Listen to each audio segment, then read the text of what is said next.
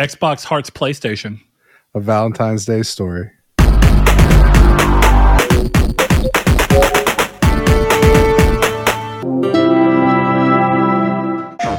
Hello and welcome to Triangle Squared, a PlayStation podcast. I am your host, Brett Beck, and alongside me on this week of love being in the air, and apparently behind me on the hearts that my daughter put up 3 weeks ago because she couldn't be patient enough to want to decorate the set for Valentine's Day, is one Mr. Chris Figs. Chris, how you doing today? Just dandy. How are you, Brett? I'm doing well, Chris. Can you feel the love? Can you feel it in the air? I can, yeah. Yeah. You know, as... Can you feel the love tonight?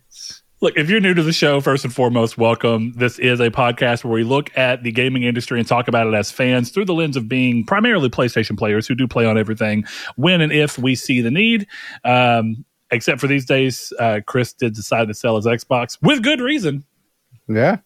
Maybe we'll learn. Fucking sucks. But if you are new, stick around. We hope you enjoy the show, and if you do, consider giving us a review or rating on your podcast service of choice if it allows to do so. If you're watching this on YouTube, consider liking the video, subscribing, and share it with anyone that you think would enjoy it. Now, as the gaming industry, fans, and the world at large, I'm going kind of dramatic here, so just roll with me. Wait with bated breath to see what Xbox actually has to say at their Thursday event. To update you with their business plan. Interesting choices along the way, but we'll get into that in a little bit. We're going to talk about a few other things. It's been a relatively slow news week as we all wait. So there's some talk about Immortals of Avium and how its budget came into play and where it performed. And we'll have a conversation around new IP and what something like that kind of does to the market. We have, of course, some odd patents going along from Sony towards something that we think might point towards some recent rumors, as well as Skull and Bones coming across as this reportedly, or at least the way that they choose to call it, quadruple A.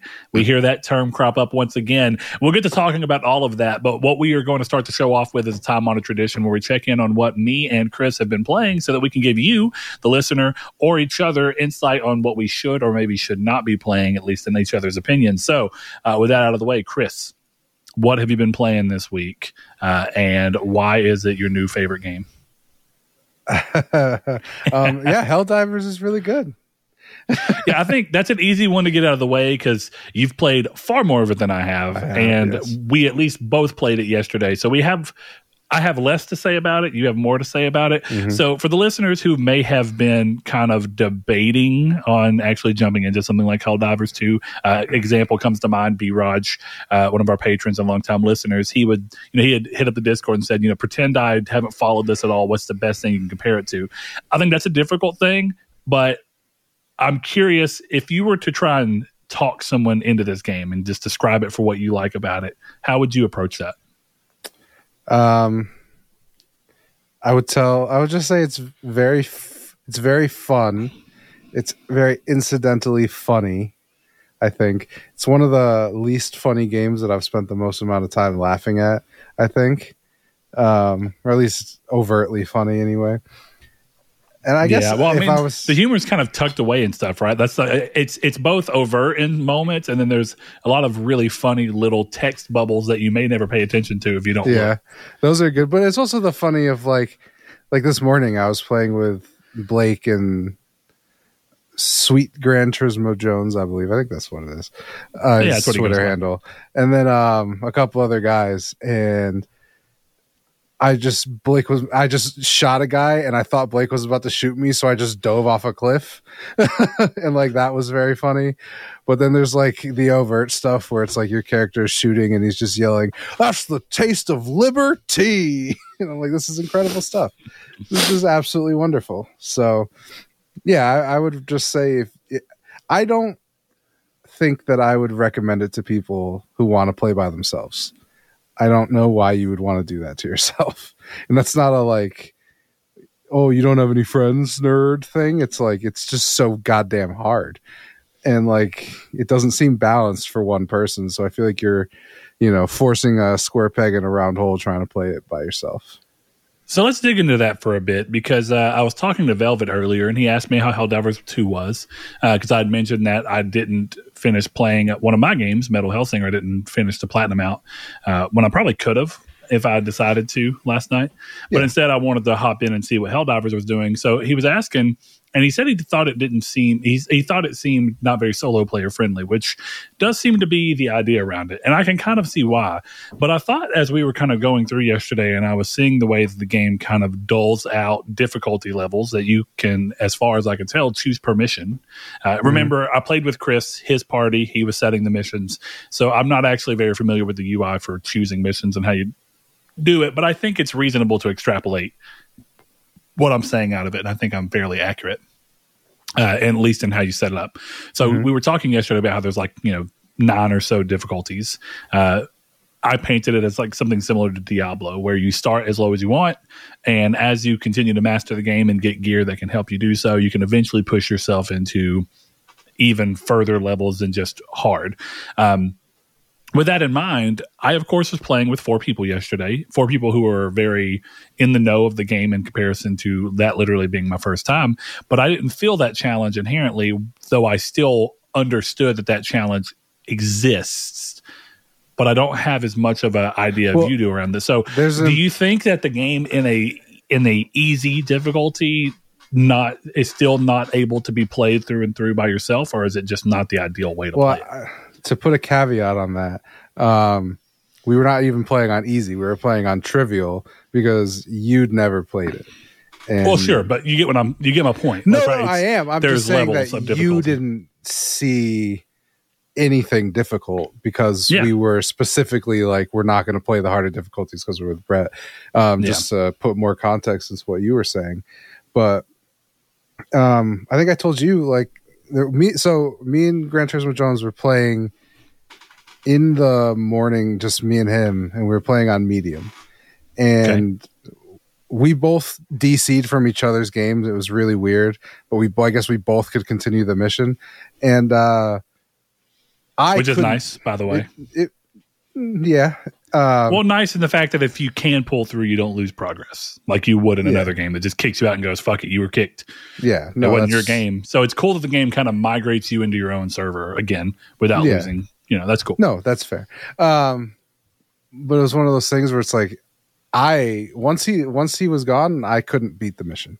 Like, I just couldn't do it. I got swarmed, it was over, and then I died 6 more times and couldn't do it. Chris, you know that there's From Software fans listening, just salivating at the mouth, waiting to just frothing at the mouth while their fingers are going, get good, I have the Sekiro Platinum. So,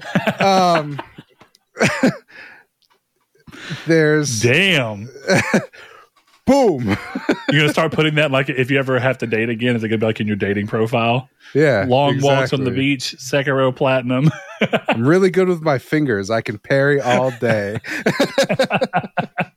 No, I mean, I guess the thing is, it's not single player friendly, but that's not what it is. I don't think if you don't have any intention of wanting to play with anyone else, there's no reason to get the video game. It's a great game. It's fun. I'm not saying you won't have fun, but it's the kind of thing where I imagine the conversation in a month of people posting on Facebook oh, Helldivers sucks, it's too hard. And then it's well, I was playing by myself. Okay. I don't know what you want. It's one of those things. Well, I think to kind of give a little bit more of a chime in on my experience with it, I very quickly came away with an impression, even after the first mission, that a lot of the fun to be had in that game is very similar to the fun to be had in games like Destiny and the like, where half of it is the fun of the game inherently, good mechanics and decent design and all those different things. And the other half is something that playing by yourself will never get you. And it's just the social experience that happens in the background of the game, both when the game is forcing you to be more collaborative and you're actually needing to communicate to each other versus the times when the game kind of lets up for a minute and you're going, to another objective or doing, another point of interest, and goofy stuff is just happening and characters are diving and you're trying to aim your pod when you get respawned at somebody and see if you can hit them, and telling me to shoot a explosive, and I do it and you go, not yet. And then so it's, what I mean? It's the kind of thing where it's the magic that comes from games that have social environments that are impossible to plan for. Mm-hmm. Like it's impossible that the devs were in there thinking like this and this is going to really make this part good. Part of it's just the spark of human, intelligence and social aspects coming together to where 4 people who were all just in there to have a good time while also enjoy the game were saying and doing stupid shit while also turning it seriously for the few moments where we needed it. Yeah, and it's very cinematic. Like this morning, I had a fantastic, just inadvertent experience, right? Where I joined a party with Blake and a bunch of people, and they were playing, and then one of their guys dropped out mid-mission. I don't really know what happened. So like, all right, we got an open slot. So I just joined in. And when I'm joining, they're fighting a charger, which you haven't seen. That's a big armored enemy. It's very difficult. It'll put you through your paces. And I entered the game by dropping my pod on the charger. And I was just like, I'm coming. And I dropped it down, killed the charger. And it was awesome. That was so cool. Just completely incidental to like perfect timing. It had nothing to really do with the game, but it allowed me to have that moment. And that was really cool.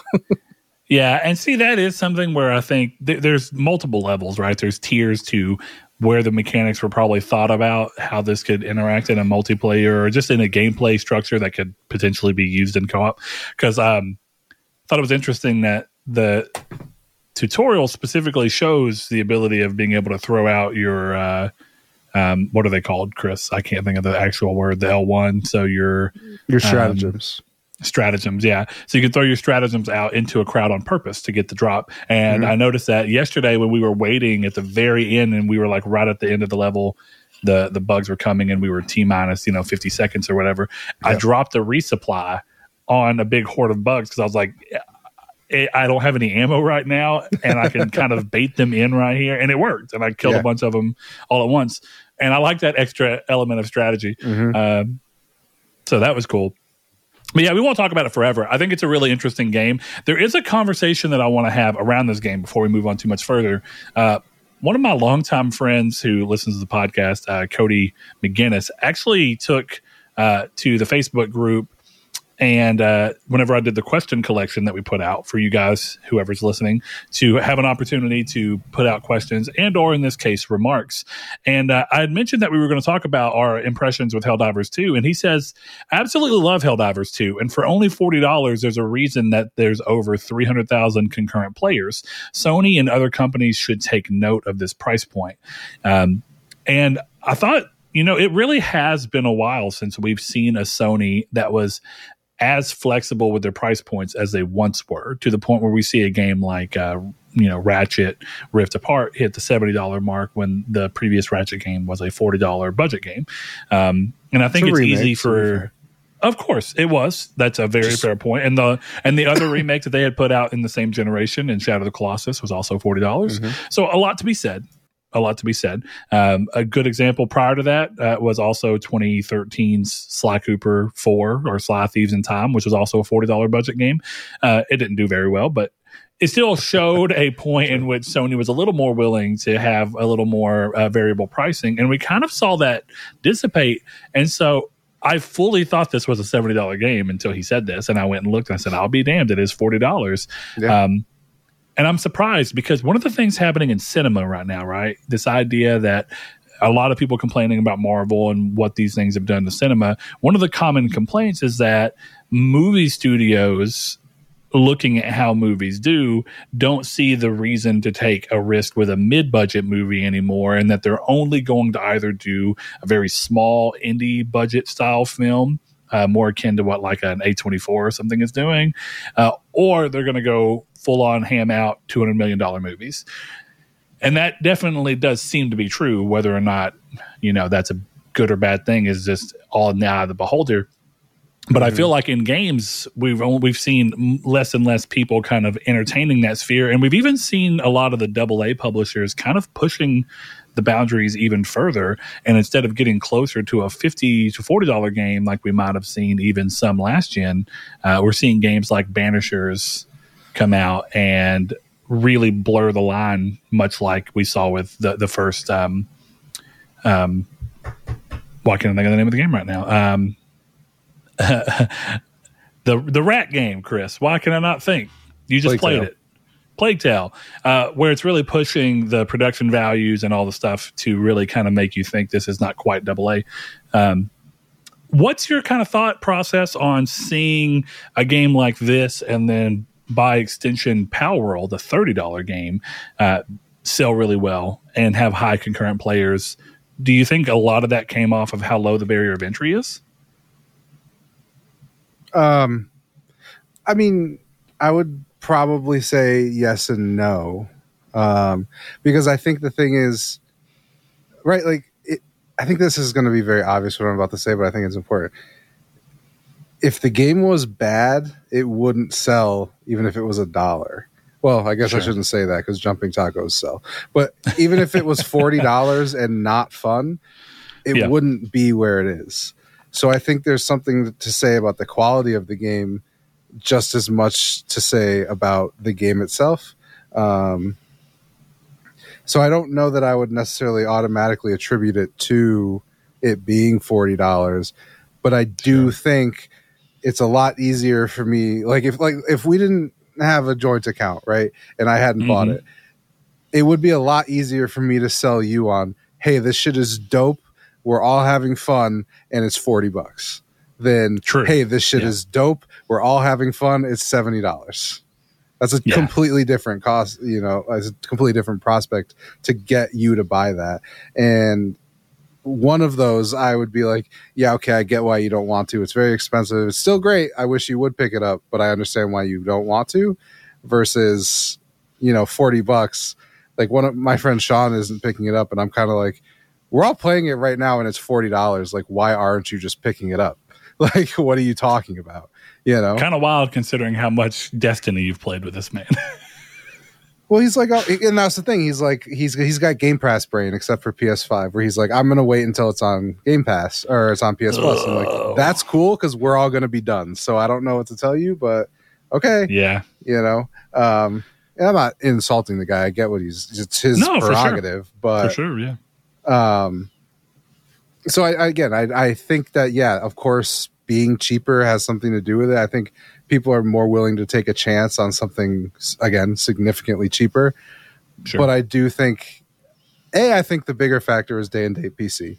I think that's a much bigger factor than $40. And I think part of that is obviously shown in the fact that this game quickly beat out God of War 2018's PC release to become PlayStation's, or I guess Sony Interactive Entertainment, whatever you want to say, best-selling PC game, kind of very quick, or at least fastest-selling PC game. It beat the record out for there. It's got a little bit to go because God of War on PC did sell decent. I think it sold close to 2 million. But this looks like it's well on the way. This game's already surpassed 1 million, from what I understand, and seems to be doing better than expectations if we're to believe the. I think it's the CEO or the director of the game, one of the two, CEO of the Arrowhead Studios. Sure. I think my big thing here is that I think a lot of people would have been surprised to see this. If you never saw the price and no one ever, if it wasn't overtly explained to you, which I don't think I ever remember seeing a trailer that specifically said $40, which is interesting because that seems like a marketable aspect. But I thought it was really interesting because I would have also pegged a game like Returnal to be in that $40 to $50 range, and yet it was full price. And so I think a lot of people, even seeing something like this, which is very lovingly created. I mean, it's got very pretty animations. It looks great. It feels good. I mean, at no point does this necessarily feel like a $40 game. So that's even more interesting to me. Yesterday you and I talked about the fact that this game took a big jump above Helldivers 1 in terms of quality. And you had mentioned that there was... I think there was an interview of some sort where they had basically said Sony gave us a real budget, so we decided to make a real game. And what I thought was interesting is at that point, it had not crossed my mind that this game may not be full price at all. And so I think the fact that it was able to even make me think, I could see this being $70 is a big hit to, or a big testimony to its quality and what they were able to do. So across the board, I just thought it was a little interesting discussion because I remember $70 for Returnal, even for me, was like, ooh, interesting price point for the type of game that it is and from the studio in which it was from. But yeah, I mean, I think seems again, to have done well regardless. I think they have to look at genre. Like, I think this is, again, like I said, a hard sell at 70. And to me, Returnal was an impossible sell at 70. I would never have bought it for that much money. Yeah, I mean, I bought it, but primarily because of credit card rewards. Right, exactly. So, I just think I think they need to start knowing their market more. Yeah, and maybe this is a good hint toward that. But moving along, we talked about Helldivers for a bit, so we can quickly jump through the rest of the games we have on our list here. Chris, you took a dive back into a game that you got pretty damn far in, and we've talked about it loosely here and there on the podcast. But Final Fantasy VII Remake is back in your PlayStation, loaded up, playing it right before we started recording. I was. What was the drive to go back to it? Just Rebirth? Yeah, Rebirth is coming out, and I'd like to want to play that game. And now I'm very excited to play Rebirth. Look, I don't need to say anything about Final Fantasy VII Remake. It's a fantastic game. All of my theories are correct, and I will not expand beyond that. Oh, so, last time, if I remember correctly, I don't really think I would consider this a spoiler, but if you want to consider it one, then quickly close your ears. But last time, I think you dropped off when you're in the arena going against the house, correct? Yes. Yep, that's where I was. Okay. What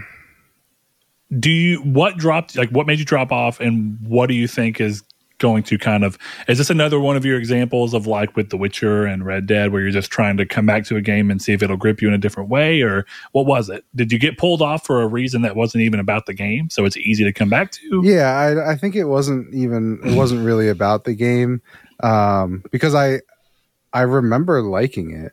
Like, I don't think I've ever not liked Final Fantasy VII Remake. It's just this time I'm just forcing is a strong word, but I'm trying not to get distracted, Sure. Because even sometimes, do you feel like there's a lot of distractors out right now for you, or? I mean, I haven't played Persona 3, and I am specifically not playing Persona 3, even though I would honestly much rather be playing Persona 3 because I want to finish Final Fantasy VII Remake. All right. Well, I think that says something. Even if it's just about how Rebirth looks to you, that you feel the need that you got to get through this one so you can play this next thing that you're excited for. Yeah, it's a hard road, because if I didn't know that you were buying Rebirth, I don't know when I would play Rebirth. Assuming that's fair. You are, but I am. Collector's edition. Thankfully, it comes with a digital code. Oh, okay. I was about to say, then I got to buy that shit myself. I'm pretty sure it comes. You keep talking, I'll figure that out. But no, it's really fun. I always enjoyed it, but I always had this sense of, why? I think I remember why I dropped it. I dropped it to go back and play Final Fantasy VII because I had the same fucking theory that I have now back then, and I wanted to see if I was right. And then I got to the boat, and Final Fantasy VII got confused and stopped playing that, and then never went back. So, yeah. But I really like it. I really like the story so far. The game and the band, and so I'm just going to continue seeing where it goes. Solid band. Yeah, I'm going to continue seeing where it goes. Like I said, I hope that maybe if I finish it in time and me and Brett have time, we can do a kind of short conversation on Final Fantasy VII Remake, because I have a lot of things to say already, and I don't want to say them on the podcast and get yelled at. So. We'll see where we go. That is fair. Unfortunately, I'd have to go and try and find. It doesn't actually. It says it comes with a deluxe edition, but it doesn't really say much about what that is. So it's hard to say. Here's the weird part of it is I may be too used to everyone else saying collector's editions completely forsake the physical disc, even though the whole point of a collector's edition is to collect. So many of them, but. If you want statues, the chances are that you want a disc are probably fairly high. I'm not saying they're 1-to-1. There's clearly a large section, but I would think the majority of people who are okay with having cluttered shelves full of statues, me being one of them, also wants a disc because it's you clearly like tangible items. Yeah. So, but yeah, I can't find anywhere where it specifically says. So we should probably look into that so that we have an idea of what's going on. Yeah, well, I'll buy it. I'm not worried about it. Like I said, I'm very excited for it now. So we'll definitely see where it goes from here. All right, last game, Fallout 3, huh? Yeah, I've been playing some Fallout 3. I'm almost disappointed how well I know that game because I finished it in like 4 hours, and now I'm just clearing the rest of like some side quests and stuff that I need to do. So, because remind me, you don't have the platinum on this account for this game, right? No, I do not. But I have I think it's like $8.50 on Xbox. I platinumed it on another account, so yeah. I don't have much to say about it. Fallout 3 is sick. It's like even now, like it's a great game. I was very impressed by the draw distance, which was pretty interesting to see. Like you were walking through the wastelands and you can just see so far ahead of you, and you know that you can go there.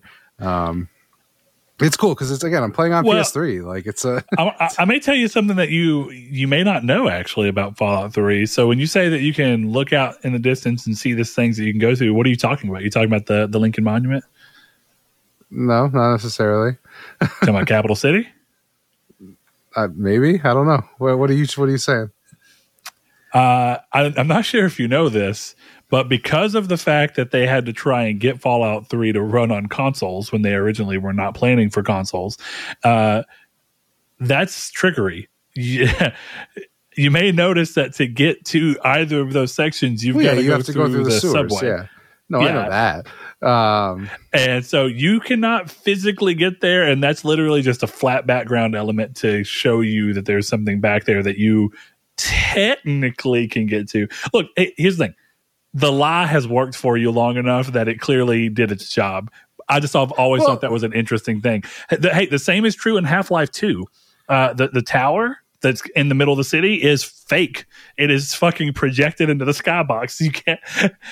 I think that kind of stuff is really interesting because it's like a very specific part of game development. You're like, fuck, I need to get this to run, but also this looks really cool. What do I do? Yeah, I mean, look, here's the thing, I guess. Like, that's cool. You're right. It's trickery. I don't give a shit because I can go over there. Exactly. Yeah, you can get there one way or the other. It's not like, I'm playing in Boston and it's like, in the distance, you can see New York, but you can't go. It's more like I can see it. Yeah, I have to go through the tunnels and fight a bunch of rad roaches, but I can get there. And that's what I think is cool. Well, I think... I'm with you. The reason I even bring that up is because another game that has to do that for the sake of consoles, and they left it in the PC version, even though the PC version does not need it, is Skyrim. When you get to Whiterun, you have to load into Whiterun. Yeah. And that's unfortunate because you can see Whiterun and you can see into Whiterun, but to go into it, you have to load. And for that reason, I actually like Fallout 3's way better because they're just hiding the loading behind a big tunnel loading screen that you're going through. But at least they're trying to give a reason. I've always thought it was great when you play Skyrim on PC, or if you can get the mod up and running on Xbox or PlayStation, which I'm not sure, I haven't tried in hindsight on those consoles, but I love the mods that let you enter cities without having to load, because that feels way more magical for reasons that are really hard to explain. But it's kind of the difference between like when you're in Grand Theft Auto 4 and you can go into a building, you're like, oh shit, this is sick. And then suddenly in 5, you can go into way less buildings and you're just kind of like, well, goddamn. It's like the game's more detailed, but I feel like I can do less than I could in the other one. And that was, Yeah. But yeah, it's funny because I was saying in our trophy chat, because we're running the trophy competition again this year, and I was like, this isn't even for the trophy competition because I have all but like 6 trophies. It's just a personal, I should have this. I have the lesser Fallout Platinum on the PS3, so I might as well get the good one, So I'll definitely do that. I really enjoyed my time, but like I said, it was one of those disappointing experiences where so I basically went in, I was like, I'm just going to do the Wasteland Survival Guide. And by doing all of the Wasteland Survival Guide, I beat the game. Because I knew what I was going to do, right? I was like, okay, I have to go to Rivet City, so I have to talk to Madison Lee. Oh, my dad's over here. I just walked to Tranquility Lane. Then I did Project Purity, and then the game was basically over. I was like, Jesus, I do. So, I'm there, but yeah, I just need some leveling. I have to do so I'm playing as a neutral character, because I have to do the level 8 with an evil, level 8 with neutral, blah, blah, blah, blah, blah, collect all the bobbleheads and stuff. So I will probably get back to that, maybe probably after Rebirth and Tekken 8 and fucking all the games I've bought this week. I don't need to get bonuses because I just spend it all. So I don't have much more to say about it. Fallout 3 is awesome. Just go play it. If you've never played Fallout 3, don't tell me because I'll yell at you, but go play it. It's a shame that I too like trophies so much, because the ideal way to play Fallout 3 is Xbox Series X with 60 frames per second, 4K, fucking, what is it? I think that game uses the auto HDR, if I'm not mistaken. If it's remote, I haven't done it, but if it's remotely like Oblivion is on Xbox Series X, it's like that is the place to play it, even over PC, in my opinion. Yeah, if you want something that's like the original but just smooth and stable and better. The whole time I'd be playing it on there, like that's the thing. Like, thankfully, Oblivion doesn't have trophies, so it just doesn't matter. Right. Yeah. But the fact that I know that the entire time I'd be playing Fallout 3 and I got an achievement, I'd be like, it could have been a trophy. Maybe on Thursday they'll transfer all your Xbox achievements to trophies.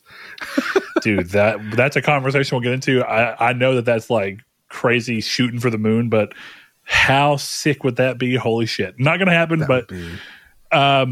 yeah. So let's get moving along. Let me quickly run through mine.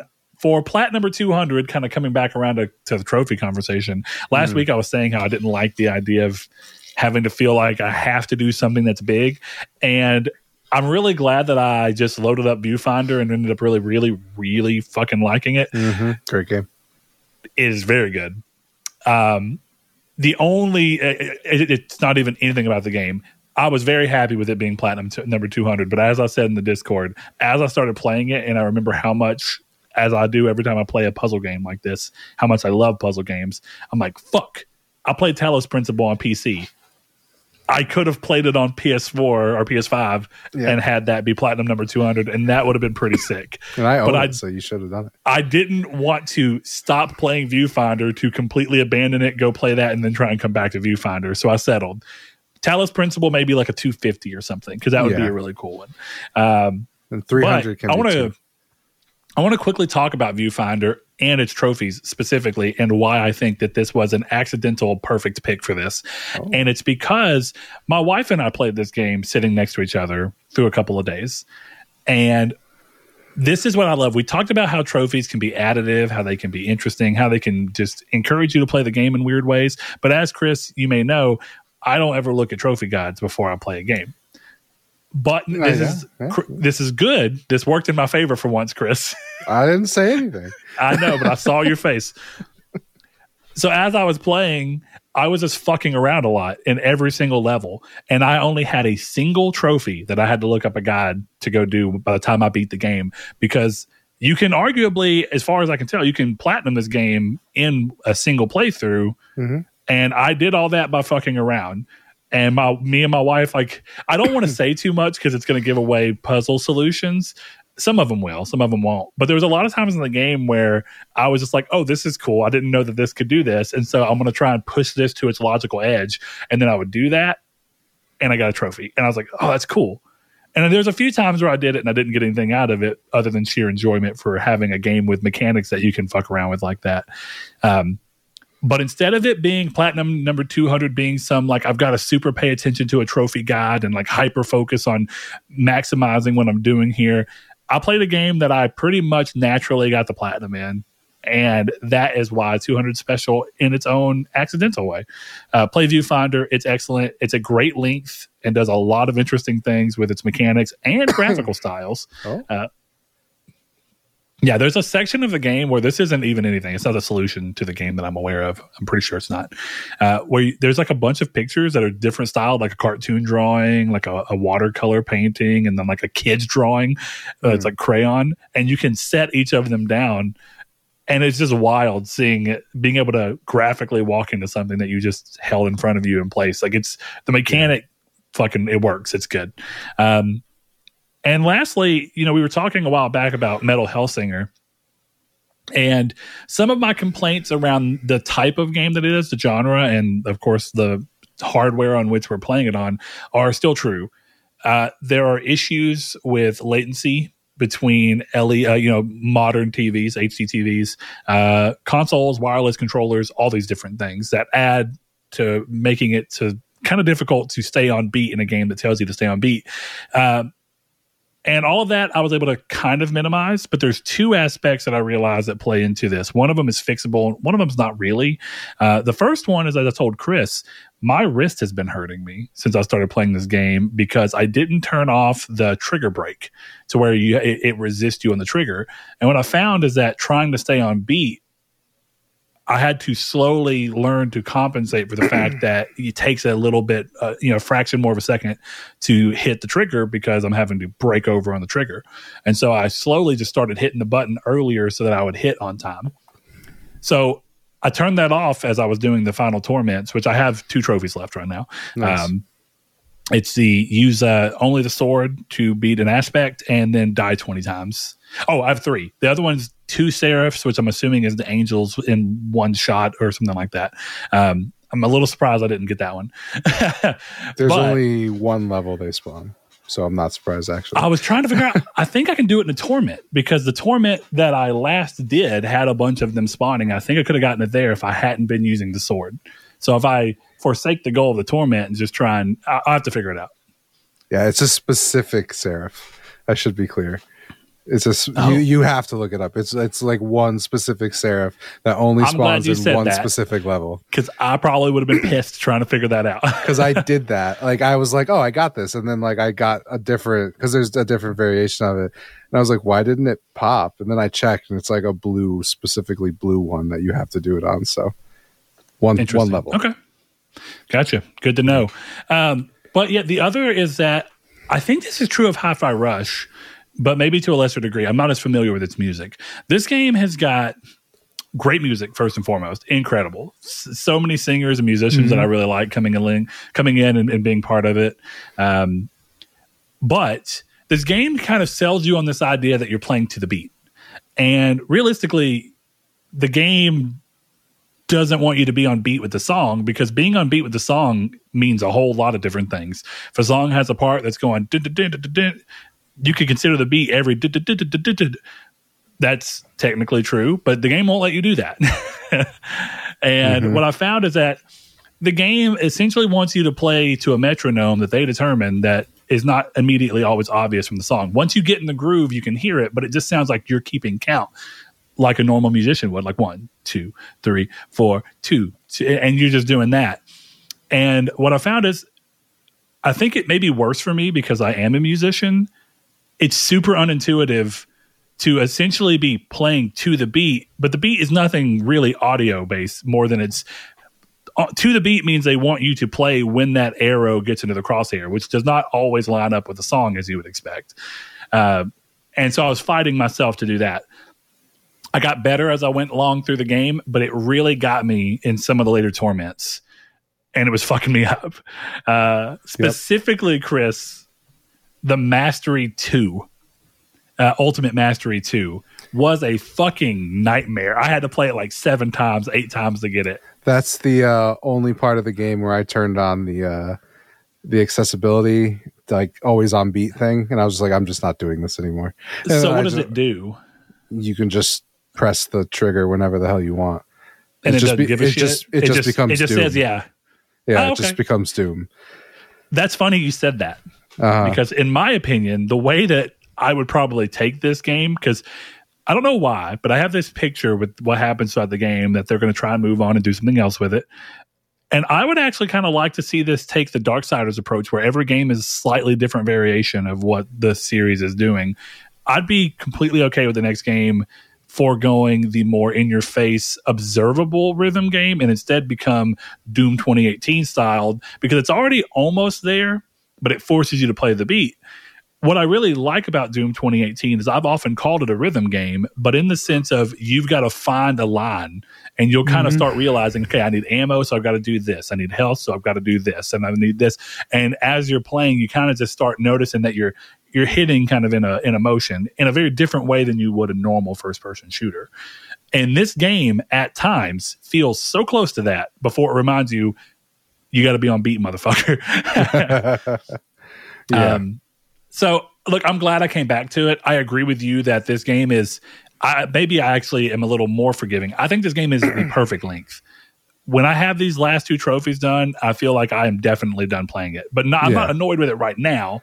No. But I think by the time that happens, I'll be on the edge where I can see myself becoming annoyed with it, but now I'm done, so I don't need to be annoyed with it. Yeah, fair enough. And that's a smart...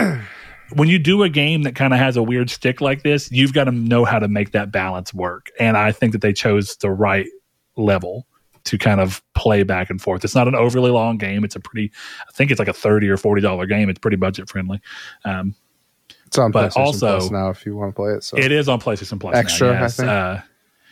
Yeah, that sounds right. But also, dude, why does everyone just want Troy Baker to be a cowboy man in their games? It's such a small complaint, but was it Troy? I thought it was. That was 100% Troy Baker. I haven't looked it up, but I'd bet $100 on it. I'm not going to bet because you're probably right. But there was a point when I was playing where I'm like, I think this is Troy, but it could be someone trying to play Troy, you know? Also true. All things are possible. But yes, I mean, it's like Nolan North. Once he did Uncharted, everyone was like, yeah, why don't you just do that? Just be a smart, quippy guy, please. Yeah. Let's sell our game as though we have Drake.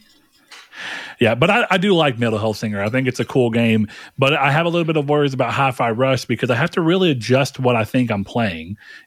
I almost wish the game was smart enough to be like, you can play 2-beat if you can just match this visual cue, but if you have a more acute sense of rhythm, then we have subnotes that you can get even better powers on so that you can drive people to... I think it would also add a cool difficulty curve where it's like, or at least when you want to continue to go into higher difficulty levels, you can compensate with that by being able to do things on like quarter notes and 16th notes and being able to stay in beat without being in beat. And you almost get a little bit of taste of that when you're using the Hounds of Hell, the 2 revolvers, my favorite weapons in the game, because they allow you to play the game at double time.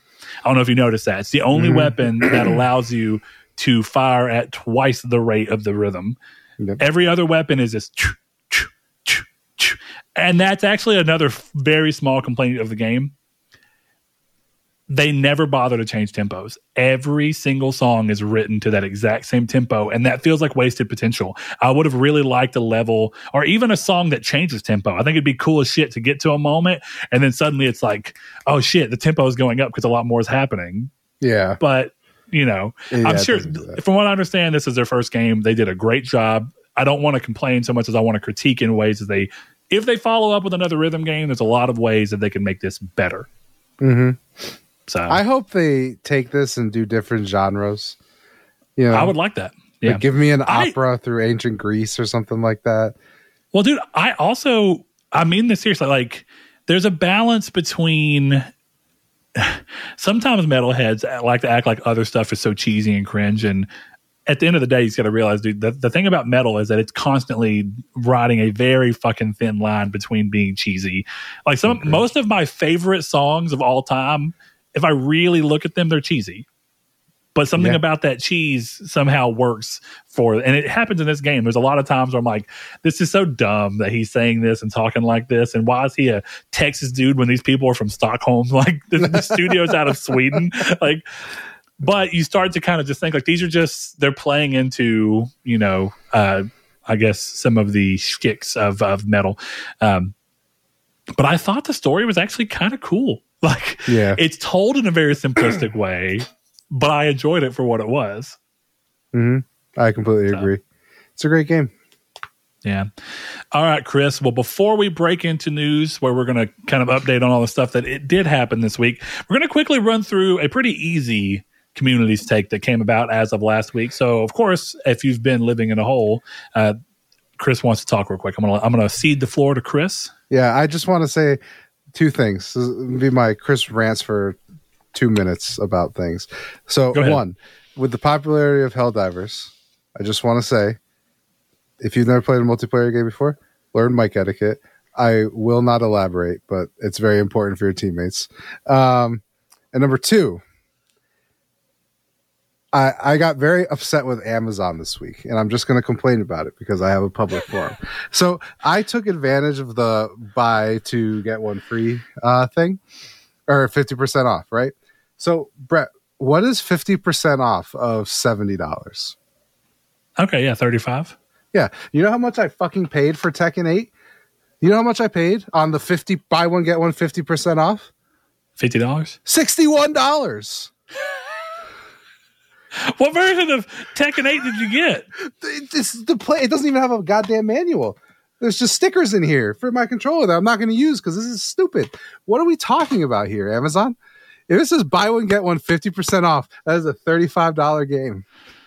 Luckily, I was like, fuck it, I'm just going to afterpay it. So I paid up at $23, whatever. That was not 50% off. Sorry, I was very frustrated and I needed to complain about that. But it's not 50% off. It should have been $35. All right. That has been the weekly CCC Chris Complaints Corner. We're going to move on. The CVC Chris Vents Corner. Ooh. Yeah. So anyway, we're going to go into the community's take, which is where at the end of every episode we reach out or we give a question for you listeners to kind of get your words back into us, what you think about something we said in the last episode, something that's going on in the industry, who knows, a chance to push back on something we said or open our eyes to something we may not have thought of, or just share your thoughts in general.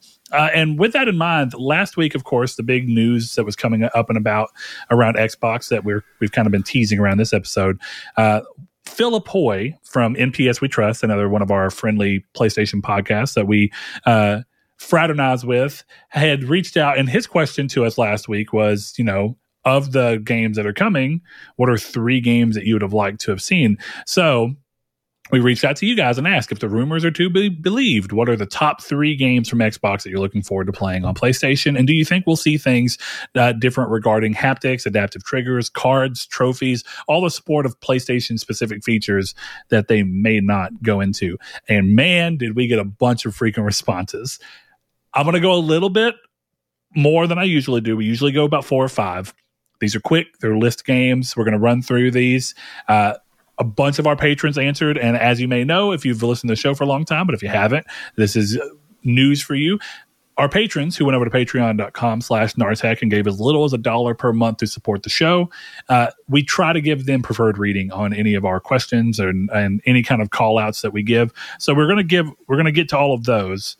And we're going to try and get to some of the ones from the other listeners who are some new. And we appreciate you guys reaching out. So to start things off, we have Jehudi MD coming in with Elder Scrolls 6, Doom, whatever sequel comes next, Fallout 5, or if current games being worked on available, Fable, Halo Infinite, Elder Scrolls 6. Yeah, I think that's a solid list. It's been interesting to kind of see, Chris, on this. People who, I want to choose my words carefully because I'm not trying to paint them. They may just truly not have any interest.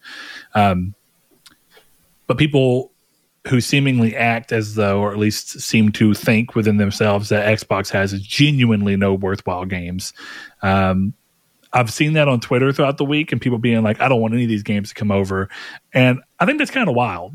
Because I think we've been able to clearly point out a few times where Xbox has had some genuinely good games, much like Nintendo.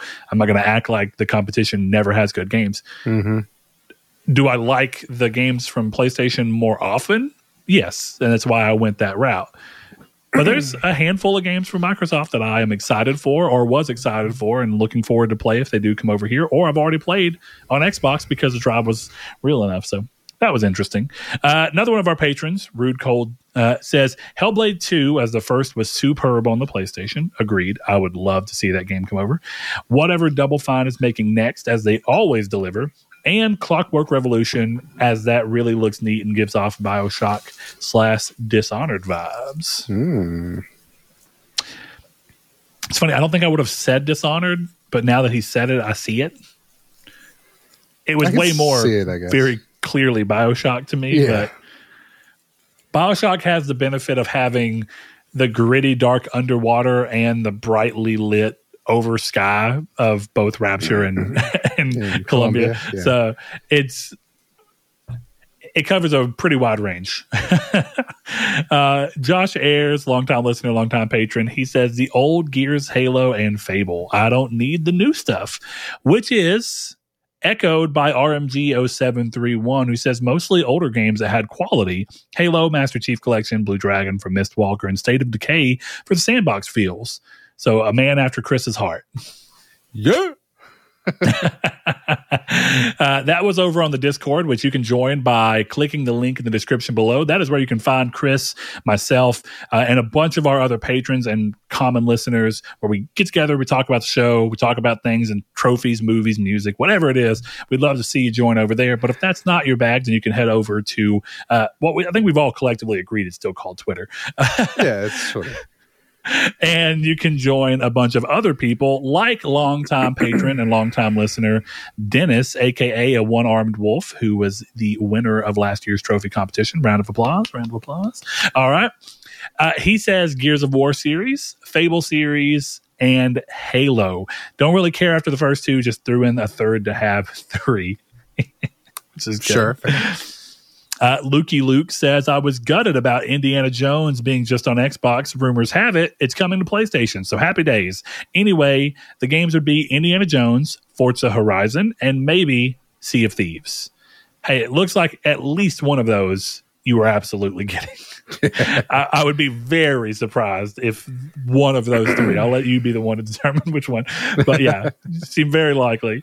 Savoy Prime, longtime listener, he also says all of Obsidian's games except Grounded. Laugh out loud. Hey, I'm with you though. I haven't played Grounded, so I have no real opinion. But the rest of Obsidian's games, I'm with you. Let's go. He says Gears of War and Forza Horizon series, DualSense features and full PS5 feature integration would be nice, but if not, I'd be fine. And yeah, that seems like a pretty reasonable answer on the PlayStation features, because honestly, a lot of PlayStations or a lot of publishers who release on PS5 still don't utilize the system as well. Valid. So the long-running problem with PlayStation, problem's a strong word. They have a lot of great ideas, but they seldom force developers to do them.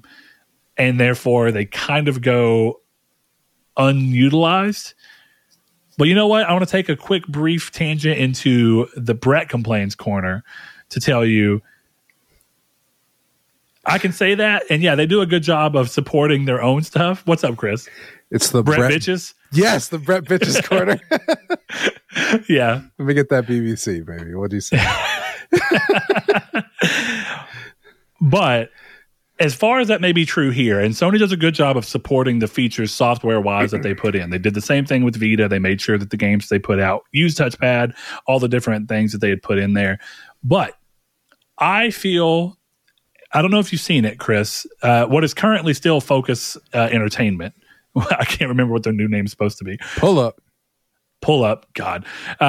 They posted a giveaway for a Banisher's Ghost of New Eden PS5 custom, which looks really good. Looks sick. And of course, it's got custom plates on it that look like wood with, you know, these engravings in them. And it says Banisher's Ghost of New Eden. And in the bottom, it's got this blue swirl. It's really pretty. If you want to go enter for a chance to win that, you can do so on Facebook and on Twitter. So go do that.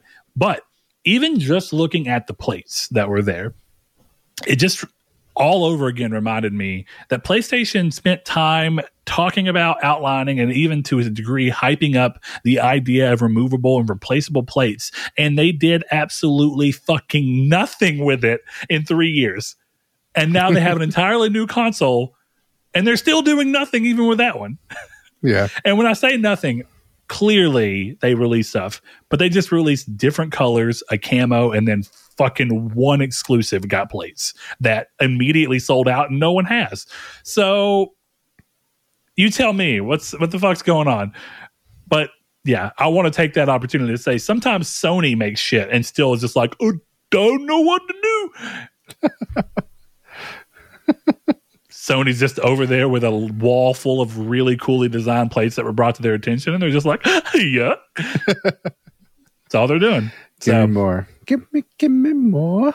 Sorry. I'm telling you. So, moving along from there, sweet Gran Turismo Jones, our boy Ryan, he says, just Microsoft Flight Simulator, since that is what I bought an S for, though a PS5 or PS5 Pro version would be welcomed.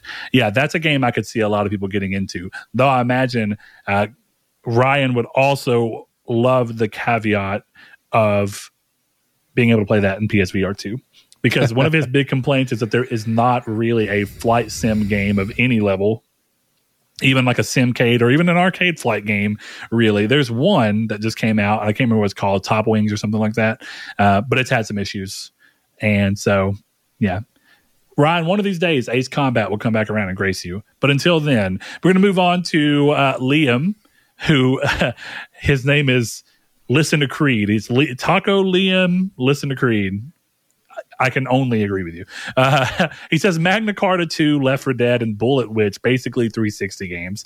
Which, you know, one thing that we really didn't talk about here, and I've seen a lot of love for, is going much, much further back than even Xbox One and just being like, can we finally get this fucking game? Yeah, can we get Blinks?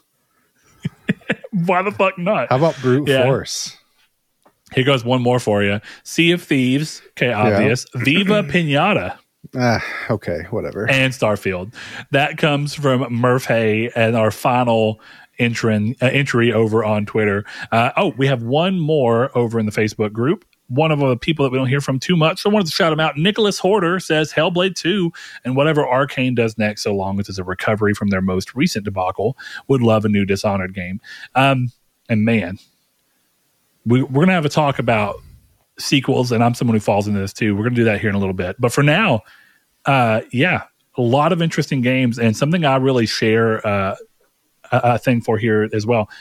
I hadn't thought about it, but really, if we're digging deep, I would love to see Fable Anniversary come to PlayStation 5 with 4K 60, just like it plays on Series X, and I would love to platinum that game. I adore that game. I can play it a million times. I never get tired of it. I think it's a really well-made game. It's the best in the series, hands down, in my opinion. That would be a really cool game to see. I'm still iffy on how I feel about the new Fable, and I don't think they've shown enough for me to even be able to form enough of an opinion. So, I wouldn't mind seeing it come over, but I have a still pretty strong feeling that may or may not be confirmed, that this is not going to be any kind of day and date games. So if you're looking for playing the new Fable on PlayStation 5, I imagine it's going to be about a year after it comes out on Xbox, and who the fuck even know when it's coming out on Xbox right now. So. Eventually, at the very least. Eventually, that's where we are. It will eventually one day come. So with that in mind, I think we are at a good point to be able to jump into the news. But Chris, I'm going to give you a second to, if there's anything you want to add in before we hop into the news. The floor is yours. No, I think I was wondering when we were talking about this, could we see, like, I'm curious if Microsoft and Sony start playing nice, because I think it would be super interesting if they were like, hey, can you help us with our backwards compatibility issues? Like small stuff like that. Like, I don't think that would happen, but it would be super interesting, Yeah, well, dive into that a little bit more. So when you say, like, I know that was just a hypothetical, but let's chase that down a little bit. Let's go. So what do you think would be I'm sure you'd be like Sony going to Microsoft and being like, hey, we're going to consult.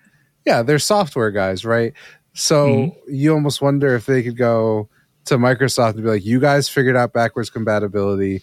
We work together now more closely than we did before. Can you help us figure this out? Because the weird thing about Microsoft going third party, at least kind of third party, is it kind of behooves them to help Sony sell PlayStation 5s now.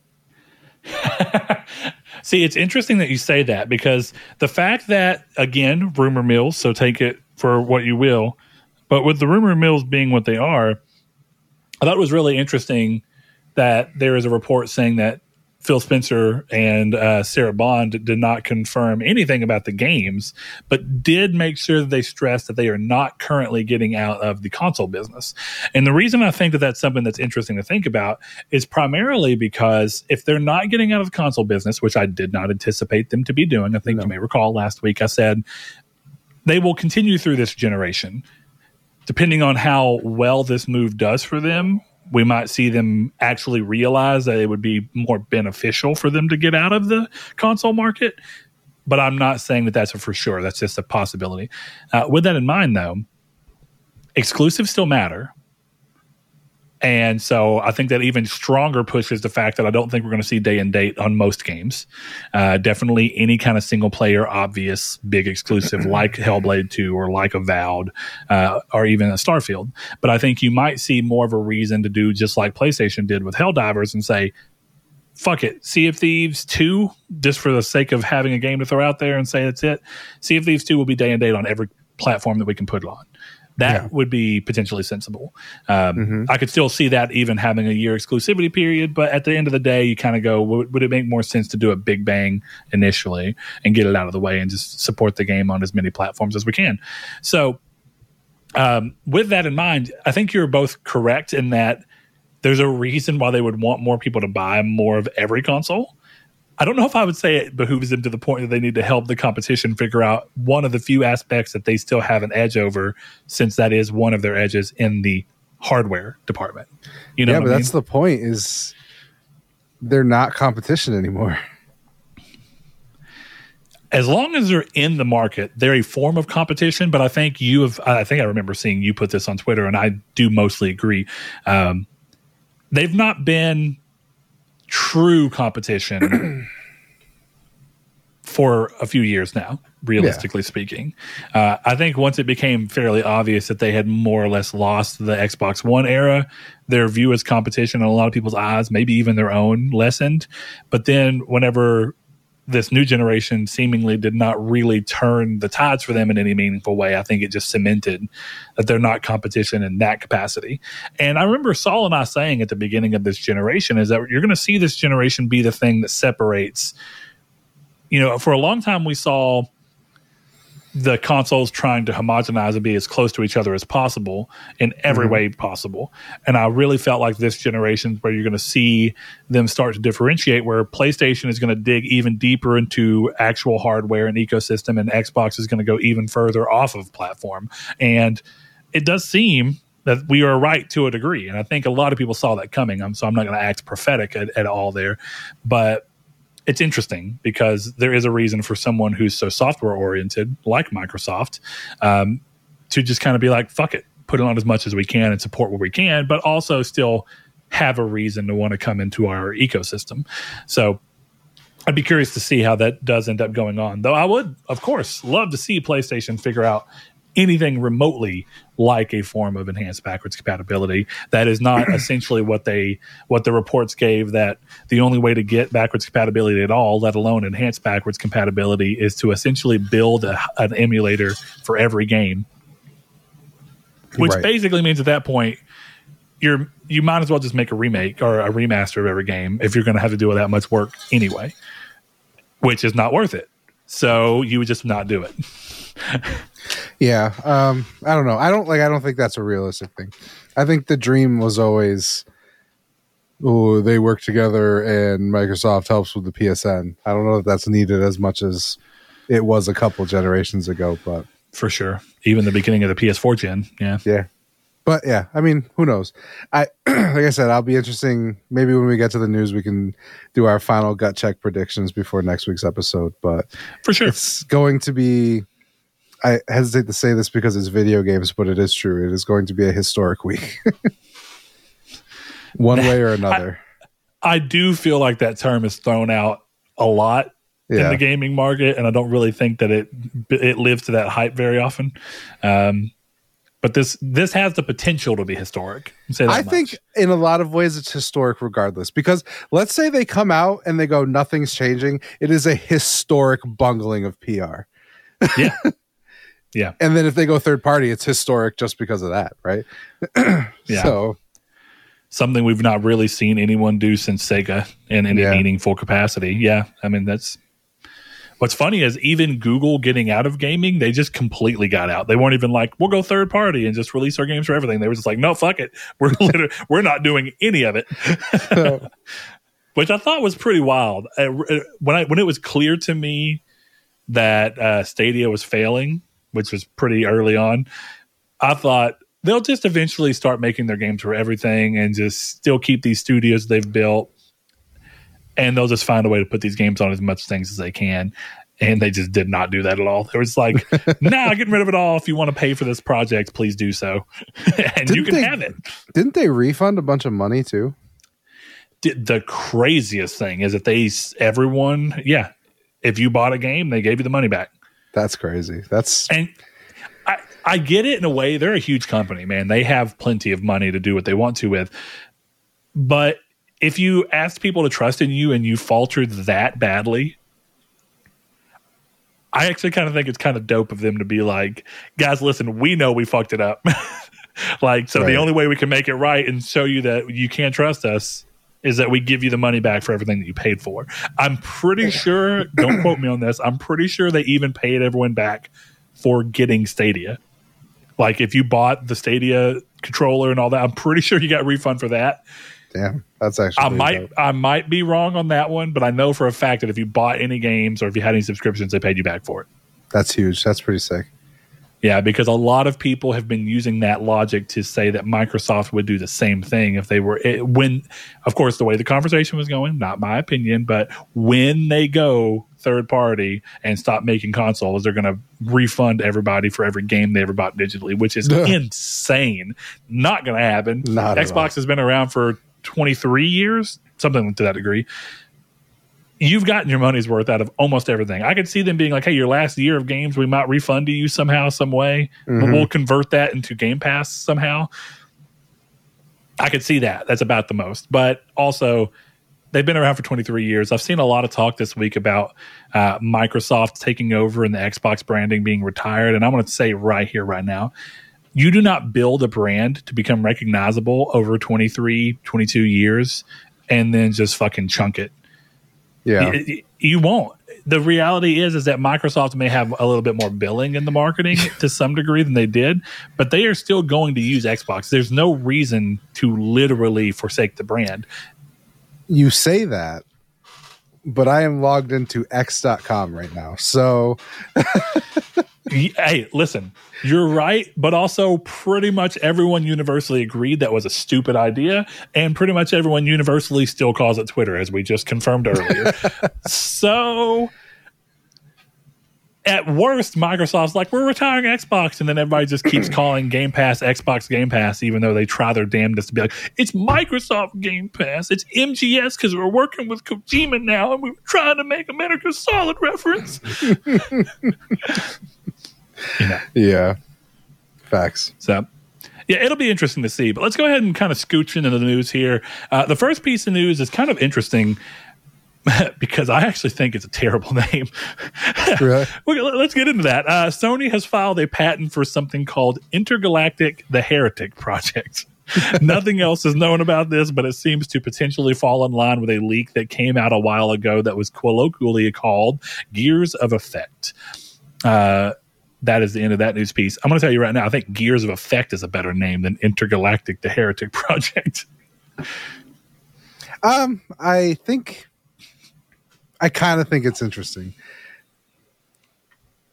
because it says a lot. It gives me religious space thing. But yeah, it's kind of a dumb name. It'll be renamed. It'll be renamed. It's fine. Who knows? But look, is Gears of Effect a great name? No, but I think it draws more question out of me. Like, what the hell could that mean? Is this like a multi-decision game? What is it? Yeah. There's a little bit more than just this. Almost seems like word soup. Well, that's what I was going to say. Is I almost feel like the Heretic Project is a much better name than Intergalactic, Agreed. The Heretic Project. Agreed. Yeah, just calling it Origin Project Heretic. That's not bad either. You know what? I wish that games were more okay with using the word project in their name and just being like, yeah, it just sounded fucking cool. Because I still, to this day, stand on the fucking mountain screaming that Project Eve is a way cooler name than Stellar Blade. I don't fucking care. You could say it a million times. Project Eve sounds cooler in every single way to me. And it makes more sense because Eve's a robot, apparently. Yes. So, like, it's so much, it fits. I agree with that, yeah. So, but it does have unfinished vibes, you know. I will give you that. It does have vibes of like it depends on what it is. In this case of Stellar Blade specifically, it being a game about a robot named Eve sounds like Project Eve is literally perfect because she was a project. It's fitting into the lore. Yeah. Now, you got to be careful. If the game is called Project Heretic, or the Heretic Project, you've got to be a little more... Well, Project Heretic would be a little more like, this is just a makeshift name, whereas the Heretic Project sounds a little like, oh, okay, maybe that's intentional. But you could tell a story that is built around this project about trying to create heretics for some capacity in a space environment. But across the board, I just think this is a bad name. But I also stand on the fact that absolutely no one is going to look Hideo Kojima in the eyes when he goes, I think Death Stranding 2 should be subtitled On the Beach, and tell him that that's a bad idea. No one in that room is going to have the balls or the gumption to do it. They're going to be like, yes, Kojima, amazing, incredible, thank you. Yeah, I mean, to be fair, for allowing us into the room while you came up with this brilliant name. That's exactly what happened. I know it. I mean, nobody had the balls to tell him that goddamn puppet probably added $50 million to the budget. So, I mean, who the hell knows? I love that though. Actually, it's sick. It's awesome, but so good. It's a puppet, man. Hey, look, the fact that it's animating on every other frame just means that the game it has that much more overhead to run smoothly. One less thing that it has to make sure runs at solid frame rate. The puppet is the only thing at 60 FPS.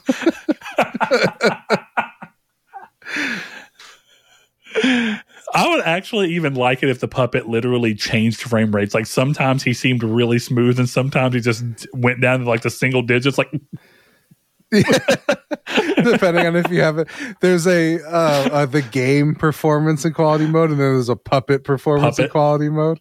That would actually, dude, I wouldn't be surprised if Kojima did that because that seems like the weird kind of meta shit that he would be into. I agree. Yeah. There's a boss fight that's harder if you have it on the puppet on performance mode. Dude, I love those kind of theories, even when some of them are really hard to prove. I think I've told this story in the podcast. I don't know if I've told it to you. I told you the story about the medallions in Resident Evil 4. That it makes the game harder if you get them all?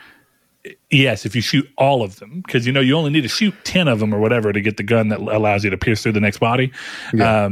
But there's like 12 or 13 of them, whatever it be. If you shoot excess of that for each one that you shoot past that, it puts a hidden difficulty slider up in the game. This is the story I got told when I was playing the game on PS2 from my friend who had played it a million times on GameCube and PS2 by the time I got to it.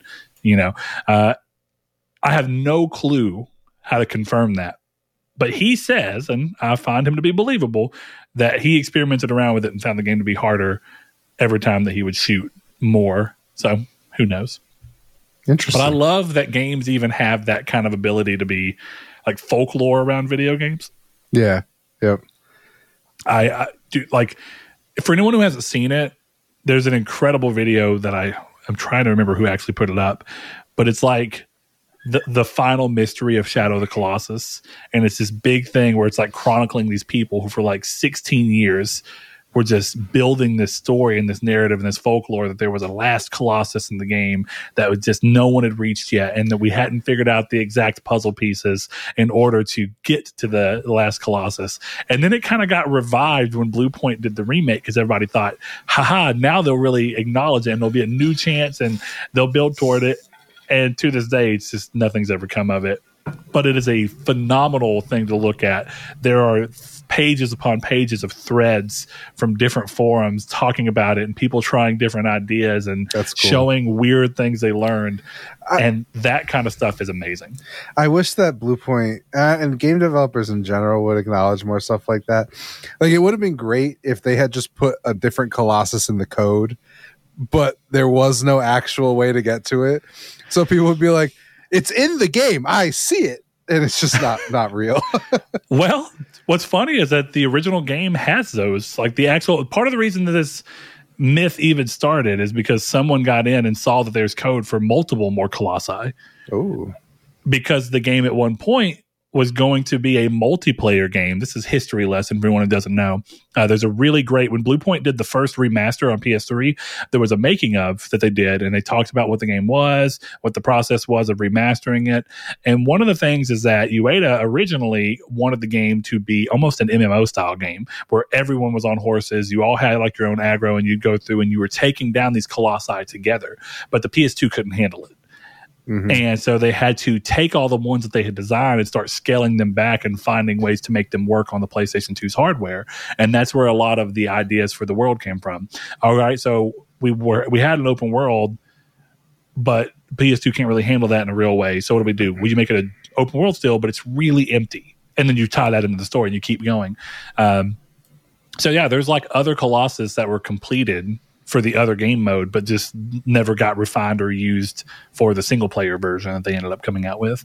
So I love that. But I do think that Bluepoint kind of learned something from that, because I don't know if you remember, there was a similar, much smaller moment on the Demon's Souls remake that they did, where there was a new room that they added to the game that was not in the original, and it was locked. And people had no clue how to get it to unlock. And it took about 3 weeks of people trying to figure this thing out before someone finally managed to open it and find the new item that they had built and put in this hidden room just as a little Easter egg for people to find. I think that they had fun seeing people talk about maybe Bluepoint did this or that. And if you remember, the same thing was happening in the discussions around whether or not Bluepoint would, with Demon's Souls, include the original extra lodestone that was broken in the original game because From Software had ran out of money and just had to get what they had going. Yeah. So if I ever made a game, I would do like you have to do very specific stuff from minute one, to get like a secret in the game, and it would be something fun like that. I would love to do that. I do feel like games as a whole kind of have shied away from that, when I feel like definitely in the PS2, there was a lot of that. Yeah. Kingdom Hearts 1, this is such a weird thing, but in Kingdom Hearts 1, early in the game, you can strike you have to strike the bell in Traverse Town 3 times to continue. And later in the game, it's just a small thing. When you're in the Halloween Town world and you go up to Jack's house that they show in the movie, whenever the mayor comes and he rings the doorbell. Well, you can ring the doorbell. Actually, it may not be Jack's house, but it's a house in there. You can ring the doorbell, and if you ring it, it doesn't do anything. And you ring it a second time, it doesn't do anything. But if you ring it a third time, it's like an elixir or an ether. It's something super small. But I just love that they were like, if someone sits here and hits this button enough times, we'll fucking give them something for it. Yeah, that is cool. I love that kind of stuff. So, but let's keep moving on to the next piece. I guess let's take a quick step back, actually. Do you think this ties into the Gears of Effect, which was a lot of people thought was somehow tied to People Can Fly? Are you thinking that this is like a boots on the ground sci-fi shooter of some sorts? Or if you had to paint a picture with this name of what you thought this game was going to be, what would it be? I mean, kind of what I said before. I think it'll be a space religious thing. Like, that's what it seems like to me. I feel like this has got to be Santa Monica's new IP, right? Maybe going back to sci-fi once again. Yeah, I think so. Well, because they had said, well, no, that space game got canceled, so who knows? But yeah, that was interesting, because I'm pretty sure that was Stig's game. It was before he left to make Star Wars. Yeah. Maybe this is a Rebel Moon tie-in or something. Fuck it. Well, why not? Look, that brings us to the next piece of news, actually. And I wrote it very quickly because it doesn't really matter. It's more of a discussion around the piece. So there was an interview with one of the ex-devs that got laid off from the developer behind Immortals of Avium. As you may remember, that studio, Ascension, if I'm remembering correctly is the name, was hit with layoffs after Avium did not really do very well. And in the interview, they actually spoke out and said that the combined budget for development and marketing and all was $125 million, which is not in the upper echelon of game cost, but it's pretty damn high for a studio's first game, and definitely under EA's sub-label, EA Originals. And I remember thinking, this seems like a big game for the EA Originals, moniker. Yeah. And so, of course, as we all know, this game the sales did not hit this mark. And if you're interested at all, you should go read the interviews. It has mentions of a lot of people within the team feeling very hesitant to work on a big AAA game of this scale as the first title, and not wanting to try and push this that far, and how a lot of the decisions that were made were to try and push it to the front with things like using Unreal Engine 5 and whatnot. And it was really kind of disappointing for me to read, because one of the things that kind of hit me recently, and I think we all fall into it, Chris and I often talk about games that we would love to see get sequels, Days Gone being amongst them. And I think that there's a mix of reasons why, right? I think a lot of us feel like Days Gone didn't quite reach the peak of its opportunity, its possibility, what it can do, what its idea had to offer. You could say that. But I also think that there's this thing that's happening where we're falling more and more into wanting things to just endlessly expand. And it does feel like as a society, we have a much harder time letting things die and move along and close and end. And I think the part of the reason you can see that is a lot of franchises, both games, movies, all sorts of things, even bands, right? They'll come back and suddenly name their new album like Rob Zombie did Hellbilly Deluxe 2. Okay. All right. And now, and we want, people want there to be 3 more Star Wars movies, despite the fact that we've gotten 3 trilogies and a bunch of supplemental movies, and people want there to be more Marvel, and Marvel has so much going on for them right now. And this is not a quality judgment on really any of it necessarily, so much as it's the news of this made me acutely aware of how disappointing it is that something that really was trying to take quite a risk at this level. And I love the game. I adored it. Is it perfect? No. I wonder how much the game would have really been compromised if they would have settled on like a $60 million budget. What if this game wasn't Unreal Engine 5 and didn't have crazy motion capture to try and look like these people? Could its gameplay and story and everything still be told? But I think the real hit here that I'm having, and this kind of goes into all this, including the Heretic project that we're talking about, I'm glad to see this I'm glad to see that the Heretic project, as bad of a name as I think it is, because it does at least show someone choosing to try and make something that is going to be different instead of continuously leaning on the same IP. And I bring that up because I think Immortals of Avium's failure at that budget is probably going to take a lot of games that were in the process of potentially getting greenlit around the time that Avium came out and flopped hard, that were probably of a similar scale from early and newer teams that people suddenly got incredibly cold feet on. And I'm a little worried that we're going to see game studios, or game publishers rather, follow the same things that we've seen a lot of movie studios do, and only want to make really high budget games that take even longer to make, and that they're going to be even more worried about doing in a new IP. So they're going to keep leaning on the same IP. And suddenly, instead of getting what was once a new IP in God of War, and now we're getting the 8th or 9th or 10th God of War game, when we could be getting the next new IP that could become the next God of War.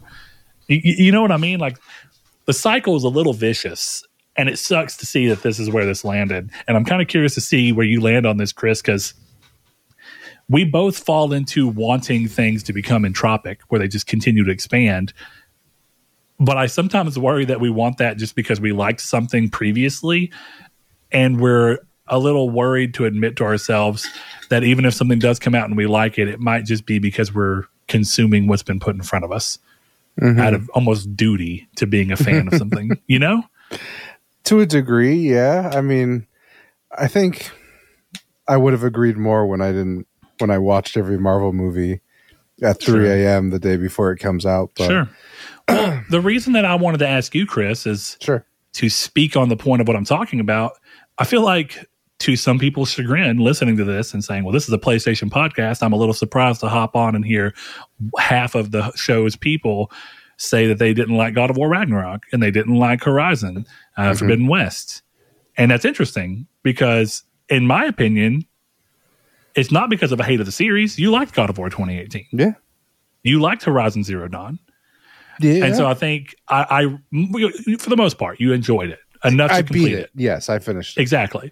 So I think that speaks on something to the fact that you couldn't do this to either of these very big exclusives kind of means like you're bucking that trend. And as much as we want to see a game like Days Gone get a sequel, I don't necessarily want to see everything go on forever. So how do you kind of view that? Do you think that there's any real seemingly worry of that, at least in the AAA space? I mean, I think it would be naive to say no. I think it's clearly going to do something. I say this to be, I'm trying to be nice about the way I'm going to say this, but I think your game if you're going to spend $125 million on a game, it needs to be better than Immortals of Aveum. And that's not really a crazy insult. I think that's just a fact of the matter, right? Where something like Helldivers is clearly AAA or AA. I don't think it would probably cost less than half of that. Mm-hmm. And it's very successful because it's a $40 game, probably costs less than half of Immortals, and is doing very well. Mm-hmm. So I think if you're going to make that shot, you either make a small thing or you make something incredible, and I think the problem is like when a lot of the new studios opening up right now, it's like, oh, there's, this guy wrote all of The Witcher and the other dude is from Mass Effect. And everyone's like, oh, okay, cool. But I don't remember any of that with Immortals of Aveum. I'm sure it is there. So I think it's one of those things where you have to have some kind of cachet if you want to do something like that. And that's not to say that you have to have that to make a good game. But I think if you're going to do something like this, which is off the wall and weird in a lot of ways, I mean, it's a magic shooter. That's weird, In the AAA sphere, for sure. Yeah, it's a weird concept and it is cool, but that doesn't mean it's going to be perfect. So that's really my thing is I think you have to I just don't think you start with $125 million. That just seems insane. But yeah. I struggle because I want, one thing that I think Jehudi mentioned earlier in the Discord when we were kind of having a micro conversation around this was this idea of should we see studios make much smaller games basically of an IP and then continue to build up almost like we're seeing with Helldivers before eventually finally going for the big with a AAA game. Like maybe Helldivers 3 is a $200 million Destiny-sized budget game, and I'm not saying I want to see that, but you can see that path as being something that could happen. Yeah, and I think that that's both a good idea if we're being practical to the developers. Be like, hey, start small, make something that you can make for a reasonable price that you can reasonably understand to do this well, and don't go whole hog AAA immediately. But at the same time, I like to see new ideas and new brains entering into the AAA space because sometimes, not all the time, sometimes it does land and it does work and it sticks. And I'm of two minds of it, so it's just really hard to kind of go through. But there is a lot of sage wisdom in saying, like, if you're starting off and you're a newer team and you don't really have the cachet that you spoke on, maybe even just. I really think a AA Immortals of Aveum probably would have scored very similarly, and it probably would have sold more in line with the budget. Well, and I think stuff like this has to be, you have to do something more creative than just putting out the game. I know that sounds crazy, but like, why didn't Immortals of Aveum have like a $20 or even free, like, 5-hour experience that came out before this one. Mm. You know, why didn't you play one of a general who dies in the war or something like that? So it gives you a sense of the world for very little investment, right?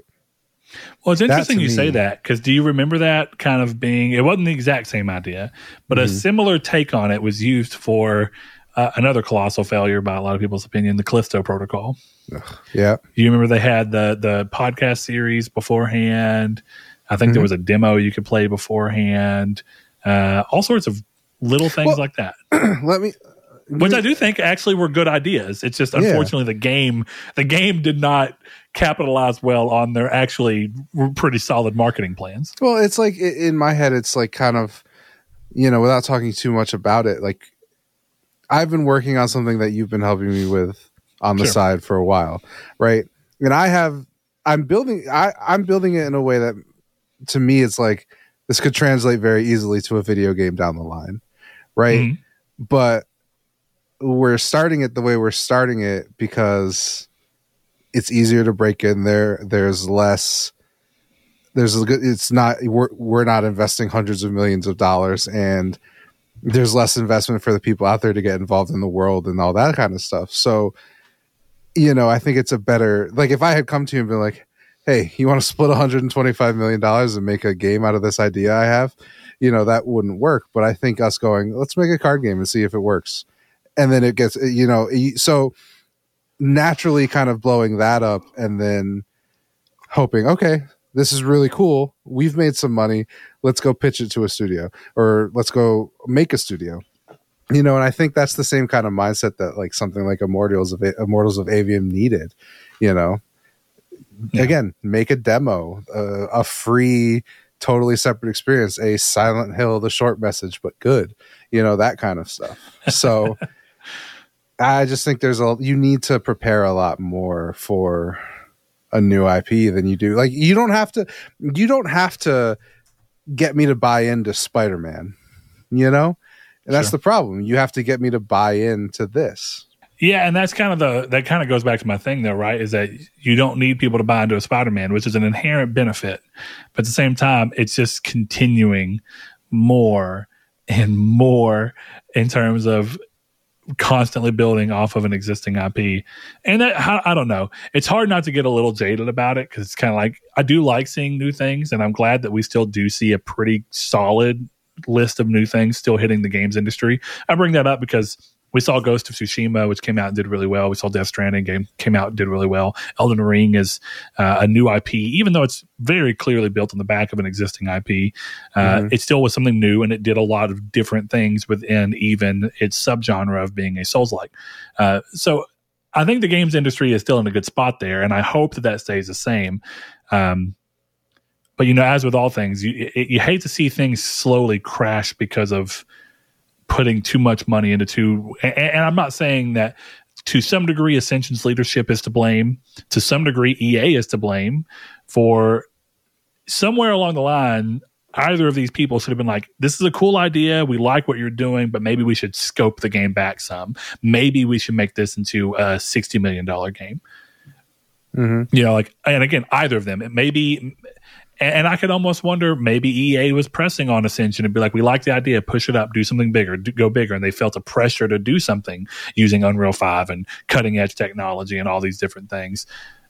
But somewhere along the line, it would have been nice for either of them to try and push back wherever that was happening and be like, listen, we really think it's smarter if we scale this thing back and do something smaller and shorter and work it out. Because I think a lot of EA's originals, like EA Originals games that have been published, have been pretty successful. It Takes Two was one of them.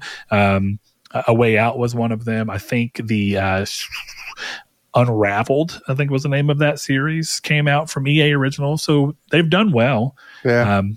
So I think that there's definitely room to do so there. But every year there seems to be a big swing and a fail. Last year's was Avium. The year before that was Callisto. I mean, it's where we are in the industry. I hope we don't see one this year. I've been very surprised that we're both kicking ass in the Metacritic draft so far this year. I don't know if you've noticed. Oh, we are. Except for Mike you had Helldivers 2. Well, I thought Grand Blue was doing well. Is it not in the 80s It's like a still? 71 or something. Maybe I could be wrong. I thought it was low. Yeah, I don't know, but yeah, I know at one point it was in the 80s. So yeah, which I think, if we can be honest real quick, I think it says more about the quality of the games coming out this year than it does necessarily on the level of our ability to choose hidden gems. I think this year is just a lot less volatile. It's a lot safer bets. You're right. It's an 80, but also, yeah, 80 solid. It's not bad. I'm not mad at that. Yeah. So, all right. With that in mind, let's keep going down through the list. I'm probably going to push the quadruple A up above, and we'll finish on the Xbox. So, with that in mind, Yves Guillemot has decided. You like my French there, Chris? It was really bon appetit. Yeah, has decided to defend the price of Skull and Bones, or as you could call it, Skull and Commitment to the Singaporean government. I like that, Chris. Yeah, he said that the game costs $70 because it's a quadruple A video game. He went on to say that gamers will see how complete and full it is. So far, previews have not been going well for the title, and people who have been playing the game since closed beta have not been kind to it. And then Chris says, I've played it. It sucks. Look, I didn't play it. Every step of the way, Skull and Bones has not looked up my alley. So before I even started trying to call it off of what was shown, I was just kind of like, it's not for me. I shouldn't say too much or think too much. But the more I see of it, the more I'm like, I'd be surprised if very many people find this to be this good. It's, yeah. Like if this was a free-to-play game, you might have something. Yeah. The biggest problem for me is the thing. I'm, again, a very opposite of most people, but I hate the boat stuff in the Assassin's Creed games, and that's what this is pitched as, is, oh, let's do the Black Flag thing, but more games.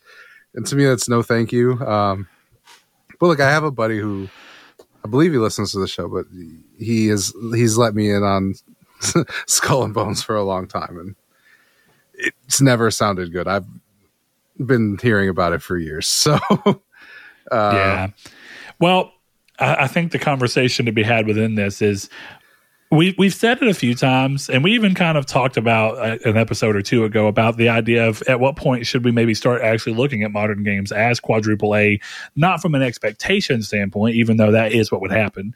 If you told the general public who even knows what triple A means that that these new games were quadruple A, people's expectations would go crazy.